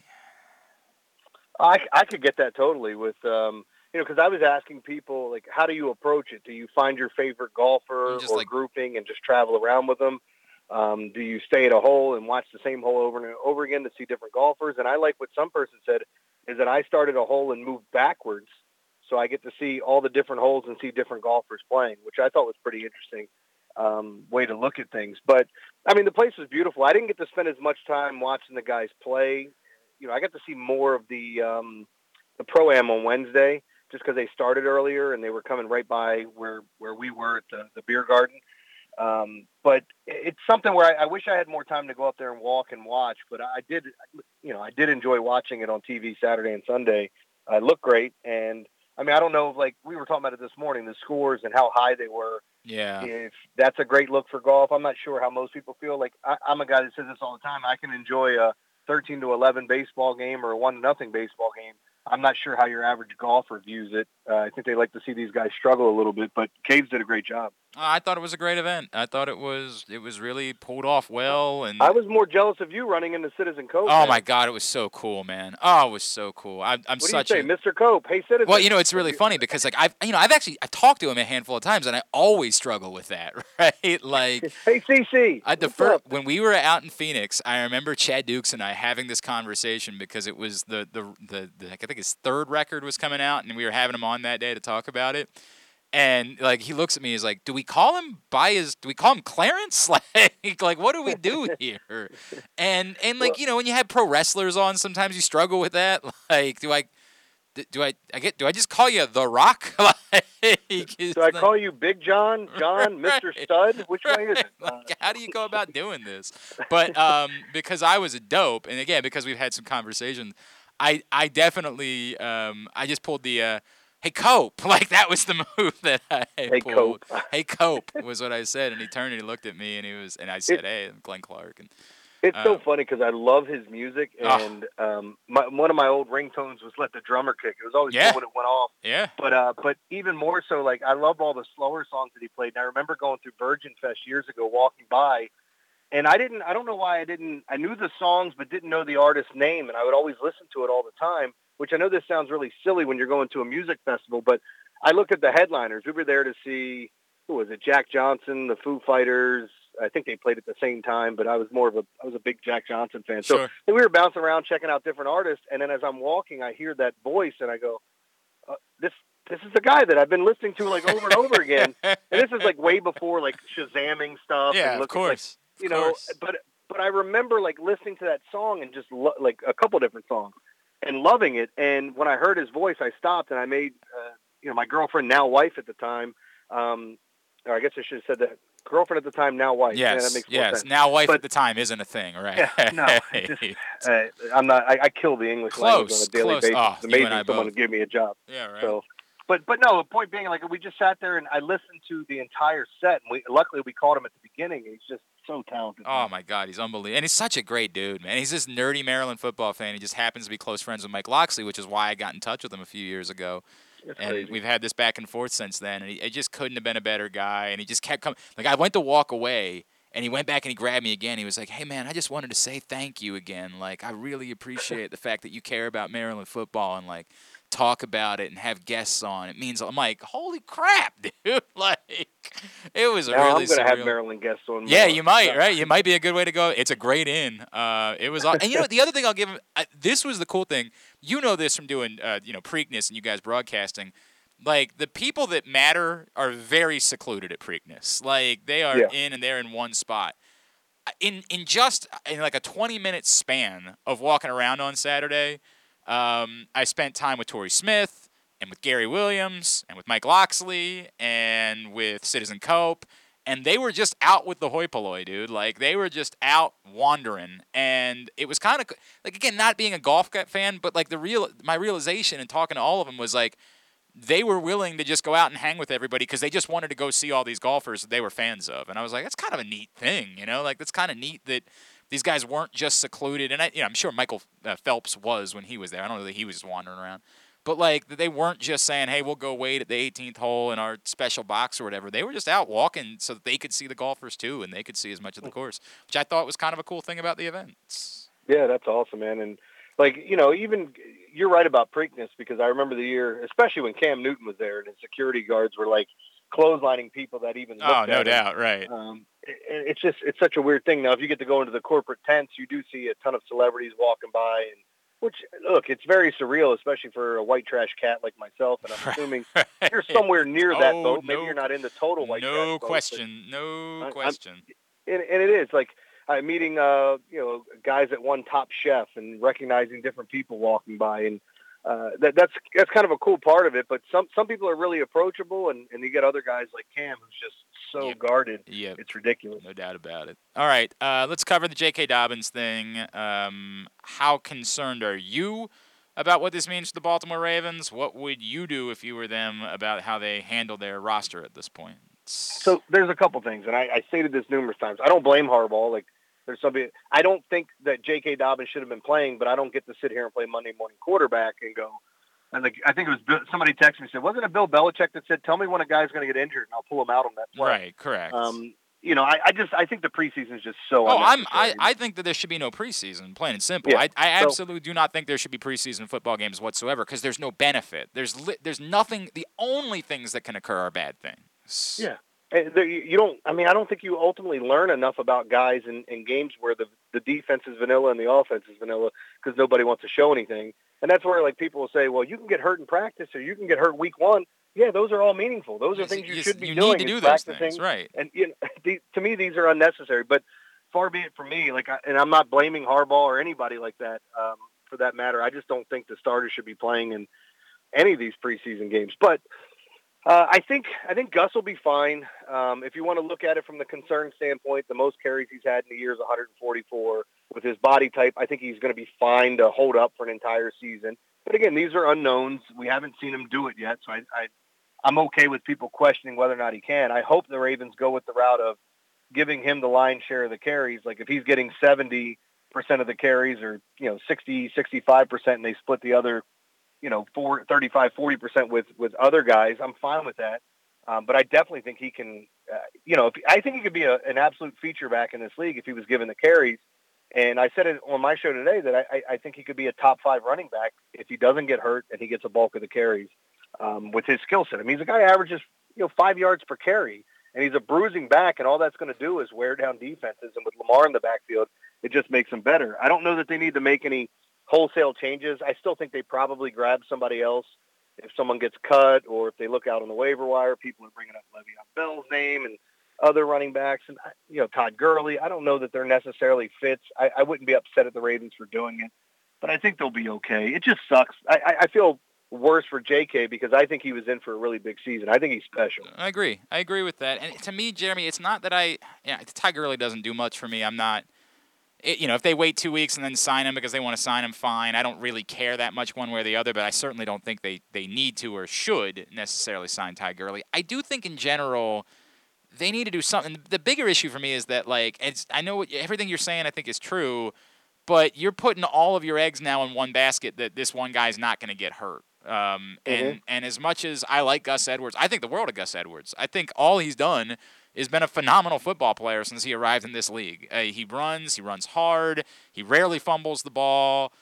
There's so much, he's not a complete running back necessarily, but, he's improved a little bit in some of those things. We were talking about that earlier.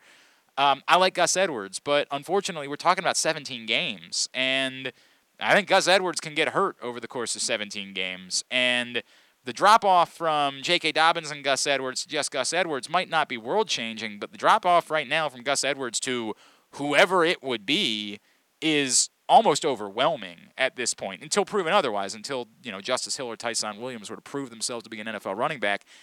I wouldn't put myself up against that wall. I would have another qualified NFL running back on this roster if I were the Ravens. Yeah, so the problem for me becomes in the red zone. If let's say that scenario happens where you lose JK and then you end up losing Gus, I think I don't want to say any running back, but most running backs could come into the system that they have in place. As long as they pick up the plays, pass pro is always going to be a concern. I think any running back could have, or most running backs could have success in this offense running the football. And I'm talking about from a yardage standpoint because of what Lamar brings, the threat there. As long as you can diagnose, see the hole, hit the hole, you're going to get positive yardage most of the time in this offense. The problem for me becomes when you get to the red zone and now everybody's bunched in and there's nowhere to stretch them out. They're not going anywhere, and you need to become a little bit more physical or a little bit more quicker to getting to the outside or hitting the hole and getting through it. I think that's where they would ultimately struggle. I still think they would move between the 20s up and down the field, but that becomes a dilemma for me. And for the other people, I thought Ken Wyman put it best. People keep saying, if Todd Gurley's healthy. Well, if he was healthy, he'd probably still be on the Rams. He'd probably have a job, right? Yeah. He's not, and I'm not trying to knock him. And with Le'Veon Bell, like, he's just been a sour puss everywhere he's went. There still might be some talent left in there. I don't know if you bring him in and he's splitting time, or, some people are like, hey, send a 7th-round pick to the Texans and go get Mark Ingram. I think it'd be great to have him back. But Mark Ingram, to me, he looked like another guy in this offense. Still good, and maybe he would fill a role here. I just don't. I don't know what the answer is. It just sucks that you lose him because I'm not concerned about the offense with Gus. I'm concerned about Gus playing a full season and what does he look like at the end. That's me. That's where I am, and it's why I would be willing to. I'm not saying you have to, but I would be willing to trade. I'm not saying an early or even a mid-round pick. I'd be willing to trade a pick in order to acquire an NFL-caliber running back for this roster because I'm with you. I don't think Todd Gurley's the answer. I don't think the street free agents are the answers, and I don't know that the guys that are going to be cut are going to prove to be all that much different than the guys that you already have at this point. But if there's a team, Kyle brought up Rashad Penny earlier. If the Seahawks are willing to give up Rashad Penny for a 7th-round pick because they're not going to sign him anyway, and they got a bunch of other running backs, okay, yeah, I do that. I mean, if it was a 6th, I'd probably do it. I do it because it gives me a qualified NFL running back that can be my backup plan should something happen to Gus Edwards as the season goes on. Yeah, and I think all those options are perfect. I mean, I still think that the Ravens are in a good situation. Again, I don't think this hurts them. It does hurt. So how do I want to put this? I don't think it hurts them as much as a lot of people would think because you have a Gus Edwards. But depth isn't an issue until it's an issue. Right, exactly right. And if you're wearing down Gus, and again, I think his body can hold up for a whole season, but that's a little concerning because where have the Ravens had their problems at the end of the year in the postseason? When teams, I'm doing the air quotes, figure them out, whether or not you want to blame that on the scheme of the offense or if they're too predictable at that point in time. But because I have high hopes for the Ravens this year, and the injury to J.K., it doesn't change my mind on how far I think they can go. But man, I was so interested in seeing this guy for getting the a lion's share of the carries, or at least if you want to call it a 60-40 split with Gus, or however they wanted to work it. I was interested in seeing him get his opportunities because I do think he's a guy, the more you feed him, the more likely he is to hit a home run and get you that 60-yard run and just, tack on to the totals he's already putting up. I mean, I think your margin for error is much more, it's significantly less, right? Because of all this, and that's what concerns me. All right, obviously we have to talk. You're the resident boxing guy. Another huge night for the sport. Another amazing event and trending all. I mean, just. I would say these really are the glory days of boxing at this point, right? Like these truly. I hate it so much. I hate so we do shovels in the morning. You give your shovel of wisdom to something that just pisses you off, or the people that are stupid. And I gave my shovel to anyone that paid for that fight. And I told my friend, I said, one of my buddies is a huge boxing fan. He was an amateur boxer here locally, and he ordered the first fight. And I said, why'd you do that? He goes, I know. And I told him, I said, you're part of the problem. People that keep paying. And look, there are some people that want to point out the fact that Paul took less money and gave more to the fighters that on the undercard. That's great. He still made a ton of money to do what? You watched the fight. Woodley had the best punch of the night. There's no highlights. Go to YouTube and look for highlights. There are none. So, except for the one punch when he's on the rope. And somebody had pointed out and saying, it feels like these fights are fixed. I'm not saying they are, but it drives me crazy because he's not even fighting legitimate boxing. I don't know how to say this. They're 1,000% fixed. There is no world in which these guys are actually going to do anything that could cause the other one bodily harm in something like this. This is a cash grab. It's all it is a cash grab because you're willing to pay for it. And there were people on Twitter last night, not credible people like in the boxing world, but like sports personalities trying to be like, you can say whatever you want. This is highly entertaining. Go F yourself. F yourself. And it's fixed because of the whole rigmarole they apparently did in the ring afterwards. And of course, Lord knows I didn't watch it, but we should run this back again and I'll get a tattoo if you, my God, could there be, you don't just sporadically come up with that after you went through an actual fight. That's not something that happens. That's what happens when you go into it and say, we're getting a bunch of money for this one. Maybe we should try to do it again. Here's how we can coordinate that. My favorite were all a lot of the handicappers out there and people that were betting that were going, oh my God, we get, Jake Paul is minus 165 in the fight against Woodley. And so we're getting roughly Tyron Woodley at plus 145 or 150, wherever you were finding it. So that's free money. No, it's not. Like if Paul is that much of a favorite over Woodley, they're telling you that something's amiss here. Something's wrong. And, I was reading all these people's like, take this bet. And I'm going, what the hell are you guys talking about? Just because nothing feels right with this. Nothing feels safe. Like you think about Nate Robinson lying face down, like people were putting up the memes. You want to see a dead body. Like, Did he really get destroyed that bad? I mean, he was about twice his size, but to be fair, everybody's twice his size. That's a fact, so, yes. And in all these other BS fights, like I hear some of the MMA fighters and boxers, if you put one of those guys in the ring with Canelo Alvarez, he'd kill him. He would kill him. Like you would have to sign something ahead of time to say, no matter what happens to you, I'm not responsible for this. You're signing off on this fight. It's a joke, and it's killing me because I love this sport, but people keep paying to watch these train wrecks. That's all it is. I'd at least stream Canelo Alvarez versus Jake Paul to see him get his ass kicked. I would not. Still, I refuse to participate in any of it. Illegally. Okay, yes. Thank you. Now I feel better about it. I feel better now that I know you're committing a crime. Thank you for that, Kyle. I feel better about your decision making. I cannot participate in any of this. And what a travesty it is that we're pretending like it's a sport in some way. It is. If you wanted to pay your $20 and watch or whatever it is, I don't even know how much it is because I don't pay for it. Watch the bar fights that is the Rough and Rowdy that they put on at Barstool does. Yeah. I mean that would be more interesting. So at least they're not hiding from what it is, right? Like it's some guy. It's like going to see. No, I mean I'm not trying to. It's like going to see Jake's fights sometimes, and I like Jake's fights sometimes, right? Like they're fun. It's a fun night to go watch people fight each other. But although these guys Jake's fights at least have aspirations of these guys being some real of them boxers, might actually. Right? It's rare, but some of them might end up being just some sort of real bloggers. Exactly right. That's not who's out there. Well, the key to those fights is just to get in the mix, let the one guy throw as many haymakers as he can, tire himself out. Exactly right. That's exactly what it is. That's what these guys do on these Rough and Rowdy things. They just start swinging wildly. I'm like, have you ever been in a fight in your life and they're swinging as crazy? Let them tire themselves out and then go pick them apart. I have in my life. There have been a lot of funny things. I don't know how many if I've told him this. It's not like he came up with it. I'm not trying to pretend that way. I don't know that I have peed myself laughing at one line or one heckle in my life the way that I was when we were at Jake's fights one night and Bachman yells out all drunk, "Quit punching his fist with your face!" And I swear to God, like a whole room had been silent at that point, and he just gets up drunk and yells it out. And this is Jake's fight, so they put us in like the front row or whatever. And sweat and blood on you. Correct. I died laughing in that moment.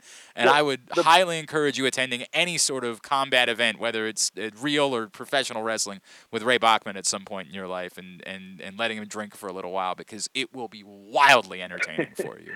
The best fight I've ever seen in my life was at one of Jake's events, and I don't even remember the other fighter's name. The one guy was Henry the Hurricane. And the Hurricane was getting his ass whipped. Like the ref was leaning in to stop the fight. And he had his arm in there, and you watch him get punched about 50 times in a row. And out of nowhere, I think this was to start the second round, because he got beat up in the first round. In the second round, he was in so much trouble. He threw an overhand right that hit the other guy right on the button and knocked him out cold. I mean, they were lifting his arm up as he was basically out cold on his feet, but still on his feet as he won the fight. It's the most amazing pretty great 5 minutes of sports I've ever seen in my entire life. Go watch that. Go spend your money on that. Don't stop spending your money on this, for F's sake. Yeah, and I'm not big on amateur boxing either, the headgear and everything. It's just you have to really appreciate the sport to sit there and just watch guys point each other to death, because a lot of times with headgear you're not watching guys get knocked out. Yeah, that's a good point. And I've said this time and time again, the coolest thing to see live is a knockout, and you blink sometimes and you miss it. That's what's crazy about either going to Shogun fights or even the local boxing matches. Because I love MMA and I love boxing. It's a shame what's happening right now with these Paul brothers. There's no doubt about it. All right, buddy, what's coming up on the Big Bag Morning Show this week? So it's just Rob and I tomorrow, and then Ed's back on Wednesday, and we're obviously going to be talking Ravens leading into the season, getting ready. I know a lot of people are doing their fantasy drafts. plenty of gambling stuff coming up as well. So it's going to be a good week, a lot of fun, and we'll talk to Mike Elias like we always do at the end of the week. And of course, picks every day at PressBoxOnline.com, and maybe you can make $25,000 betting golf with Jeremy Kahn at some point, which is just remarkable. It's incredible. All right, I'm pal. going to spend it on 2 chicks at the same time. That's what it would take for them to double up on a guy like me. Probably more than that. Yeah, might be. Well, it depends on what you're looking for. Exactly. Yeah. Case the Mondays over there.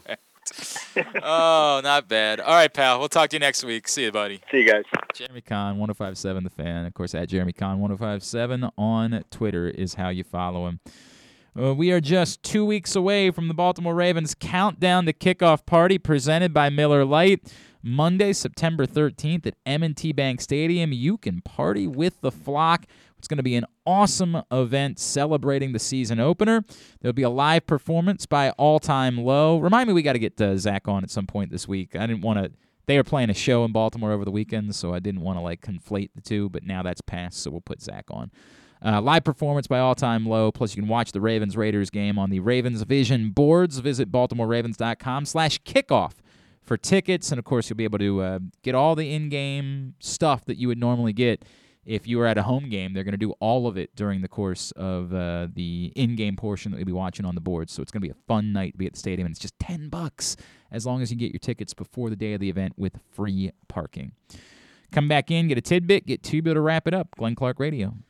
Need to hone your computer skills to boost your career? Or maybe you want an IT certification. CCBC Continuing Education has the courses and programs you need for a career in the computer field. And it's all tuition-free. From the basics to specialized training, we have the classes you need, from hardware to programming to cybersecurity, and so much more. It's your choice. It's your career. Call 443-840-4700 or visit ccbcmd.edu/computer training. It's Window Nation's 15th year anniversary. During August, all customers that get an in-home estimate will be entered to win your home project for free. That's correct, a chance to win free, top-of-the-line, energy-efficient Window Nation windows installed by experts with over 15 years experience that will keep your home cool during the summer months and warm during the colder months. If you don't win, get half of your windows free with their buy 2 windows and get 2 free deal. Plus, pay nothing for 2 full years. Call 866-90-NATION or visit windownation.com. Tell them Glenn Clark sent you. C3 American Exteriors is the area's best and most trusted roof and siding specialists. C3 is also an insurance adjuster's worst nightmare and a homeowner's dream come true. With all of the bad weather, chances are you have some roof and siding damage. Call C3 American Exteriors now to get your roof and siding repairs for the cost of your deductible. Don't let the insurance industry get one over on you. C3 guarantees a 48-hour rapid response. Call 401-9797 or go to c3america.com for a free analysis. As one of only 7 equestrian events of its kind, the inaugural Maryland 5-Star at Fair Hill will give you unparalleled access to Olympic athletes in action. Come see the world's best horses and riders compete at the new Fair Hill Special Event Zone this October 14th through 17th in Elkton, Maryland. Don't miss the exhilarating cross-country competition, the elegance of dressage, and the precision of show jumping. There's something for the whole family, including great shopping, the Fresh Food Fest, beer, wine, and spirits showcase, and so much more. Come enjoy a beautiful fall day at the Maryland 5-Star at Fair Hill, October 14th through 17th. Buy your tickets now at maryland5star.us with the number 5. This is how you get a premium cup of coffee. Better and faster than the drip, drip, drip method. And way better than a large urn of lukewarm coffee made who knows when. At Royal Farms, our new Swiss-made coffee machines grind fresh, premium beans on the spot and then brew them 1 cup at a time for the freshest, most flavorful cup of premium coffee you can buy. This is Royal Farms coffee. It's better because it's the freshest coffee in the world. Real fresh, real fast. Royal Farms. Join PressBox's fantasy football expert Ken Zales for the opening night of NFL season on Thursday, September 9th, 7 p.m. at Sports and Social inside of Live Casino. While you're there, say hi to KZ and let him give you advice on setting up your fantasy team, picking starters, and who you might trade for or pick up on waivers. Watch the opening NFL game, get free fantasy football tutoring from Ken Zales, and enjoy the new Sports and Social Club at Maryland Live. We'll see you on September 9th. Must be 21 or older to enter. Tweet us at Glenn Clark Radio. 21st Century Talk Radio at glennclarkradio.com.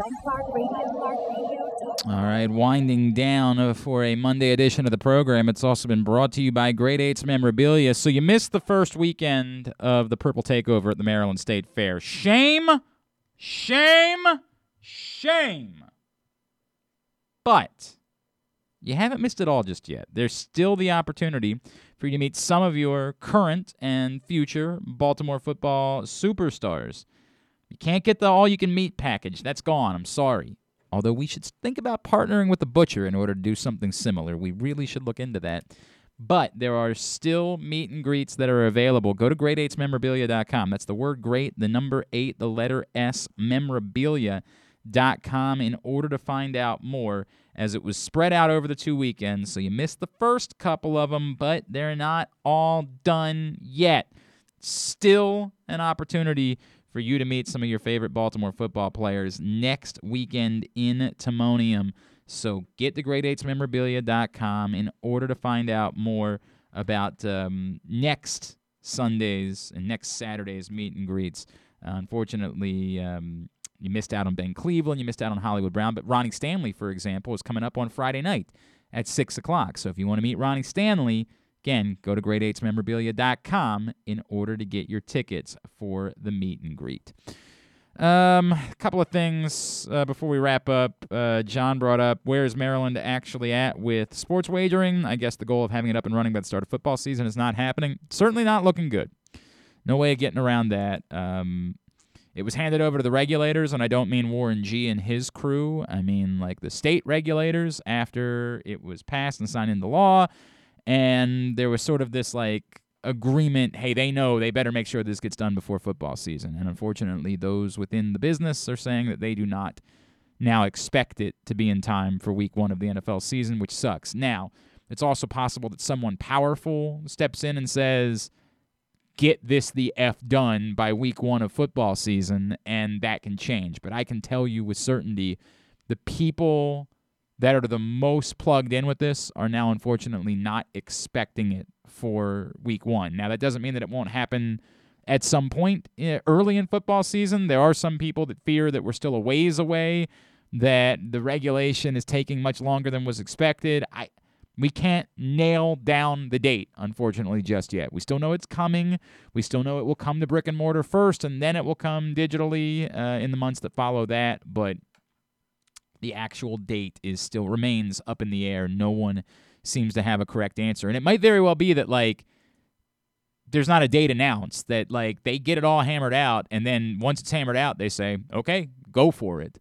And that's why everybody's already building up their sports books. Like we mentioned at Sports and Social down at Live Casino Hotel, the sports book is ready to go. It is there. It can be functional 5 minutes after regulation is finished. So that's what most people are doing. That's the preparations that most everybody is making for sports betting at the brick and mortars specifically. The brick and mortars. No, there's brick and the brick and mortars. That's a different. It's a different. Concept. Maybe we should pivot. Not one that we shouldn't think about. Not one, and we should think about all you can meet, and we think all you can meet at the brick and mortar location. It's not a bad idea. We might be onto something if we end up going that route. What else? There was something I want to get to from Joe. Joe said, Glenn, do you feel like Ryan Mountcastle is going to be American League Rookie of the Year? It's unbelievable the season he's having, and nobody's paying attention. Rosarena's playing pretty well also. Yeah, I mean, I don't know who's going to... I couldn't tell you who's going to be Rookie of the Year. I do think that he's up against it because people haven't been paying nearly as much attention to him. So it would require Ryan Mountcastle to stand out significantly from the other candidates. So I think he's deserving of the conversation. I think it's remarkable that he's turned things around from where it was at the beginning of the season.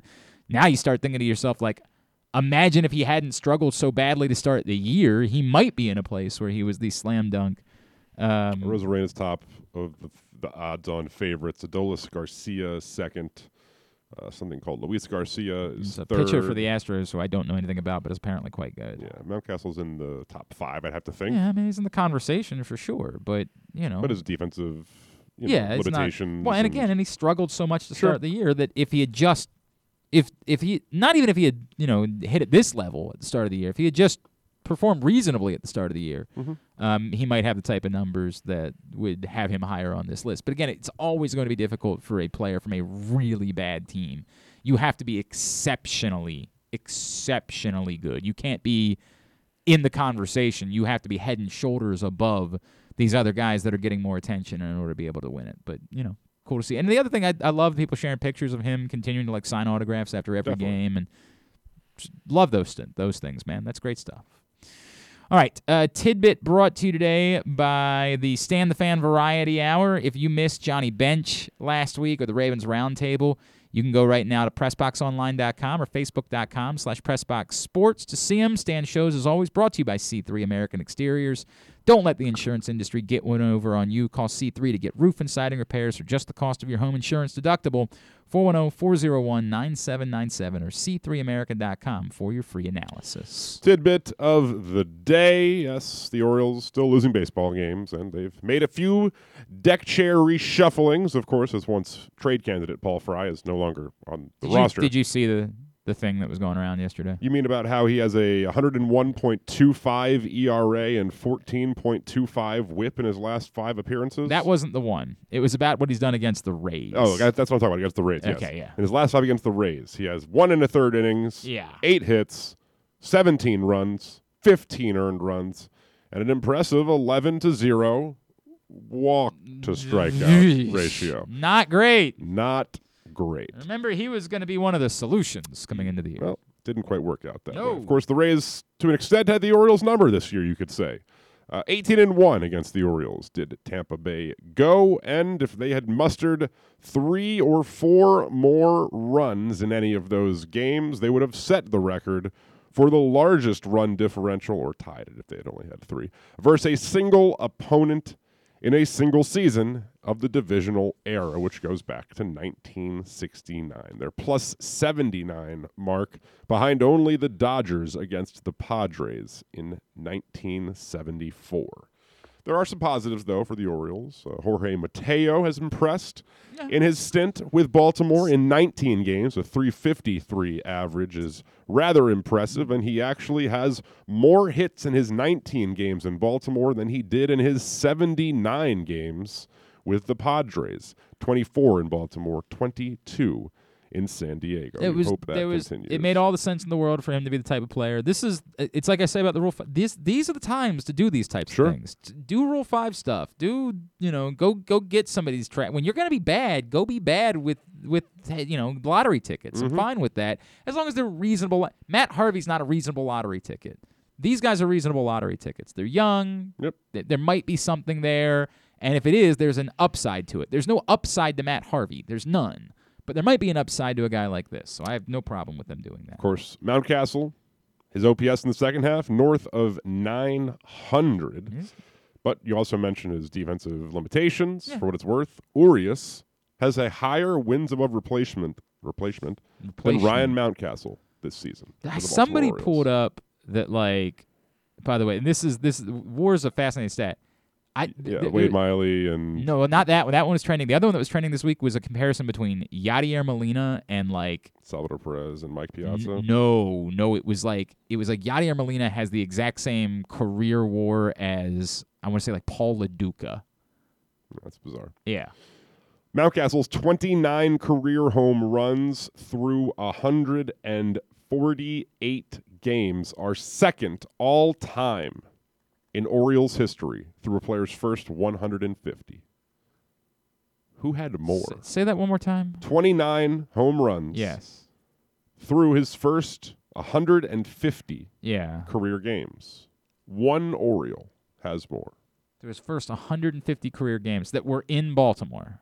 As an Oriole, yes. Right. Well, I mean, like I'm saying that they didn't have to be at Camden Yards, but yes. No, okay. I mean that were with the Orioles, yes. right? Cal Ripken. No. He had 28 his rookie season, but that was, of course, 162 games, I would imagine. Yeah, I mean, he didn't take days off. Yeah, that's a good point, Kyle. You're not wrong about that. 150 games, 29 home runs. Manny. No. Did have 150 doubles, though. How about that? That's exaggeration, I know. But only barely. I know.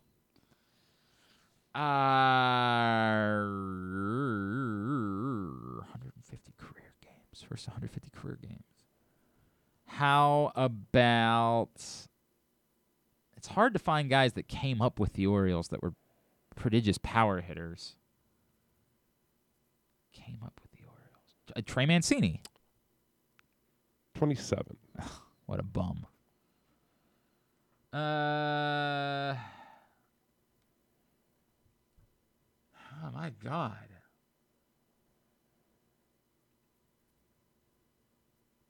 You might have to give me something on this. Hang on.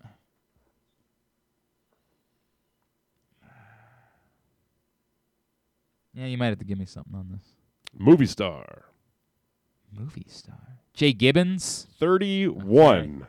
Okay. For Jay Gibbons in his first 150 games. All right. I mean, of course, he wasn't a star, but he was briefly in Wedding Crashers. He was, and he wasn't really in Wedding Crashers. A scene of him playing baseball was in Wedding Crashers, and I don't think if I remember correctly, he didn't know about it until the movie came out. They didn't mention, hey, by the way, people are going to go to this movie and be like, I know that guy. It's not going to be a thing. All right, Tidbit was also brought to you today by your local Toyota dealer and buyatoyota.com. Make the most out of every day in a Toyota RAV4. I should get me one of these Toyota RAV4s, man. I keep talking about them every day. It might be time for me to make the jump and go get one myself. They're available in hybrid or gas-only models. A RAV4 can get you where you want to go in style. Check out buyatoyota.com for deals on new RAV4s from your local Toyota dealer today. Tubular, brought to you by Mobil 1. Mobil 1 full synthetic motor oil helps extend engine life. Visit your local Jiffy Lube service center. Ask for Mobil 1. Of course, the Orioles continue to play baseball because they scheduled the games ahead of time, and so you got to play them. They go to Toronto for the first time in a couple of years. They'll actually be in Toronto tonight on MASN 2, 7 o'clock. Chris Ellis against Robbie Ray, your pitching matchup.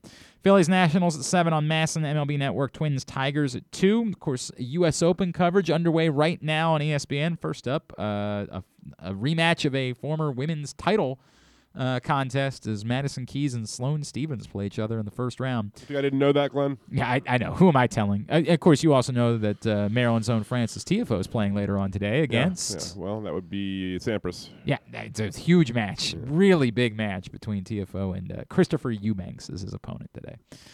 Also, ESPN later on tonight has Red Sox Rays at 7 and Braves Dodgers at 10. Big week for the NL West because it's Braves Dodgers and it's Giants... They're playing the Giants are playing somebody good too this week, and then the Dodgers and Giants play against each other this weekend. It might be the Reds. That might be who it is. With the Padres and all that. Hang on a second. Let me double check this. The Giants are playing the Brewers, leading the NL Central. They can pitch. So yeah, they really can pitch. So it's Brewers, Giants. It's Braves. They might be my only hope for salvaging something in our old season-long contest. It's Braves, Dodgers, and then it's Dodgers, Giants this weekend in the NL West. So a big week for them. NBCSN for coverage of the Paralympics. Great success already for some area athletes. Gold medals for Loyola's Mackenzie Cone, Jessica Long, and Daniel Romanchuk have already claimed gold out at the Paralympics. That coverage continues tonight at 9 on NBCSN. The USA Network for WWE Monday Night Raw tonight at 8 as well. Some non-sports highlights. Non-sports, you've got a new crime documentary coming to HBO called Letitia. I've been saying for some time there aren't enough crime documentaries. Indeed. Just really, we're lacking in that department in this country. Agreed. American Ninja Warrior, 8 o'clock on NBC. Most of the late-night stuff is off this week. James Corden being the exception after he did not get hit by a car while dancing. Man, I got to know. touch it. I got to know more of the details of that. There's no way they just randomly did that. If they did, they should all be put in jail. I don't even care about who's on his show. Probably people he danced with, if I had to guess. You say so. Reservation Dogs, another episode of that and on Hulu. By that, do you mean you didn't prepare it? Is that what you're really saying? No, I know. Who's Camila Cabello? Well, she's quite famous. She did that Havana, na, na, na. Half of my heart is in Havana, na, na, na. Who's Rufus Du Sol? Don't know who that is. Right. Couldn't tell you who Rufus Du Sol is, but Camila Cabello is quite famous. And she married to Shawn Mendes, too, if I remember correctly? Don't know. Stuff and Things, GlennClarkRadio.com. Check it out. Actually, that's really all of it, to be honest. So there you go. Camila Cabello is married. I don't know if she's married to Shawn Mendes or not. They were together for sure. I know that's a thing. They were definitely together. Couldn't tell you if they're married. All right. Tubular was also brought to you by Window Nation. Final 2 days. Take advantage of this offer. They're celebrating their 15th anniversary. Returned to practice for what it's worth. Swell. Yeah, there you go. Let me say in response to that. Good. Okay. During August, all customers who get an in-home estimate will be entered to win your home project for free or buy 2 windows and get 2 free, plus pay nothing for 2 full years. 866-90Nation or visit windownation.com. I like Trace McSorley. Good enough guy. I'm not going to try to pretend like I think anything of that. I think nothing of it. Hey, who are the only 2 pitchers ever to have thrown 3 immaculate innings in their career? Randy Johnson. Nope. Kevin Gausman. Nope. Nolan Ryan. Nope. Roger Clemens. Nope. Greg Maddux. Nope. Wade Miley. Not Wade Miley. You're right to think that they're great. One of them is an all-time great pitcher. Cy Young. Now you keep naming all-time Sandy great. Koufax. Sandy Koufax is one of them. Yes. The Okay. other one happened last week. He threw his 3rd career immaculate inning. And he is not an all-time great. I mean, he's had a weird career. He's had a weird, there were moments where he thought he might become an all-time great, and then he didn't. Jake Arrieta. Not Jake Arrieta. Wade Miley. Never thought that about Wade Miley. But he's been good again. He's been really good again. Adam Wainwright's been good for his whole career. Yeah, he's never really had a dip. I mean, he had a dip a few years back. I mean, a little bit. Resurgence this year. I don't know who. Chris Sale. Sale joined Sandy Koufax with a 3rd career immaculate inning. I've been sitting on that. It's been a tab that's been open on my computer since then, and I want to put it away, frankly. Okay. So now we can do that. If you haven't picked up the print issue of Press Box, it's available right now at your neighborhood Royal Farms, any of the hundreds of locations around town where you find Press Box. Marlon Humphrey is on the cover. Go get it right now or read the entire thing, PressBoxOnline.com. Sort of misled me with Sale hasn't really had that many downs or ups. Oh, he was pretty bad. Was he, though? He was, dude. He was pretty bad. Hang on a second. Let's pull up Chris Sales. He was, man. He was pretty bad. I think he's still been sub-4 most of his career. Well, I mean, maybe for most of his career, but he had... In 2019, no, he had a 6-11 with a 4.40 ERA. He was terrible in 2019. He was awful in 2019. His fielding independent pitcher was still 3.39. Okay, God bless. Yeah, pitch to a 4.40 ERA when you've been paid $1 billion to be a pitcher. That's really bad. Still had 13.3 strikeouts per 9. Okay, all right, pal. We'll pretend like he didn't give up that many runs. We'll just pretend like that's the case. Just saying. Just pretend like one down year. You implied it was the Wade Miley. It was really down. No, I didn't imply it was Wade Miley. You kept obsessing over Wade Miley. I never did that. And he also needed Tommy John afterwards. Yeah, that's true. 100%. And we very much did not know if he was going to come back from that. Well, he's back. Yes, he is. That was the point that I made. He's good again. I said that. Literally how I painted it, Kyle. Why don't you show some respect to Chris Sale? Yes, by the way, Brian Powell, I am paying off the bet on Friday. I don't know why you're asking me that question. I've said it 1,000,000 times. Friday is the day. I'm eating the stupid sandwiches. I'll do it on Friday. I'm not happy about it, but I'm going to do it. And I got to sing. What songs am I singing? My Sacrifice. I'm doing My Sacrifice by Creed, and I'm doing we're not throwing Nick. I'm doing 1,000 Miles by Harbaugh. Vanessa Apparently Carlton. said Nick Boyle will not be available this season. That's a bummer. Don't care for that whatsoever. Don't like that at all. I feel like is there anything else I have to do? Do I have to dress a certain way? Or probably. I don't think we did. I think this was just about being painfully white. This one was about, and I dress that way every day, so I don't think I have to wear a costume for that. Thanks today to Jeremy Kahn. Thanks also to Kevin Van Valkenburg, Jeff Zrebeck, as well as to Pro Football Doc, Dr. David Chow. We'll get all that up in the greatest hits section of the Archives tab at GlennClarkRadio.com. We will probably make a trip down to Bowie tomorrow. Okay. We're going to chat with Steve Sands. From the Golf Channel. Indeed. And this one's a little bit different than what we typically do, but this is an incredible story. Haley Carter was a soccer player at Navy, and she got involved when, in the last 3 years, they started a women's soccer team in Afghanistan. And she was involved as a coach, and in the last couple of weeks, she has been spending her time literally rescuing the women's soccer players from Afghanistan, because I don't know if you're aware of the circumstances, but the people that are in charge now were not thrilled about the idea that there was a women's soccer team in Afghanistan. So it's an amazing story. The local college athlete that has been at the center of it. So we're going to talk to Haley Carter about all that in tomorrow's show, too. Irons and Fires, stuff and things. Thanks, everybody at PressBox, all of our great sponsors and partners, including our friends at the U.S. Army, CCBC, MDOT, Glory Days Grill, Window Nation, Royal Farms, Chesapeake Employers Insurance, ExxonMobil, K&S Automotive, C3 American Exteriors, Grade 8's Memorabilia, Sports and Social MD, the Baltimore Ravens, the BMW Championship, the Maryland 5-Star, Bradley and Nikki Bozeman Foundation, your local Toyota dealers, and buyatoyota.com. Thanks to Kyle Ottenheimer, Sad Lonely Man. Follow him on Twitter at @KOttenheimer. Follow us at Glenn Clark Radio. Have a great Monday evening. Go Birds. Duke sucks. Ohio State sucks too.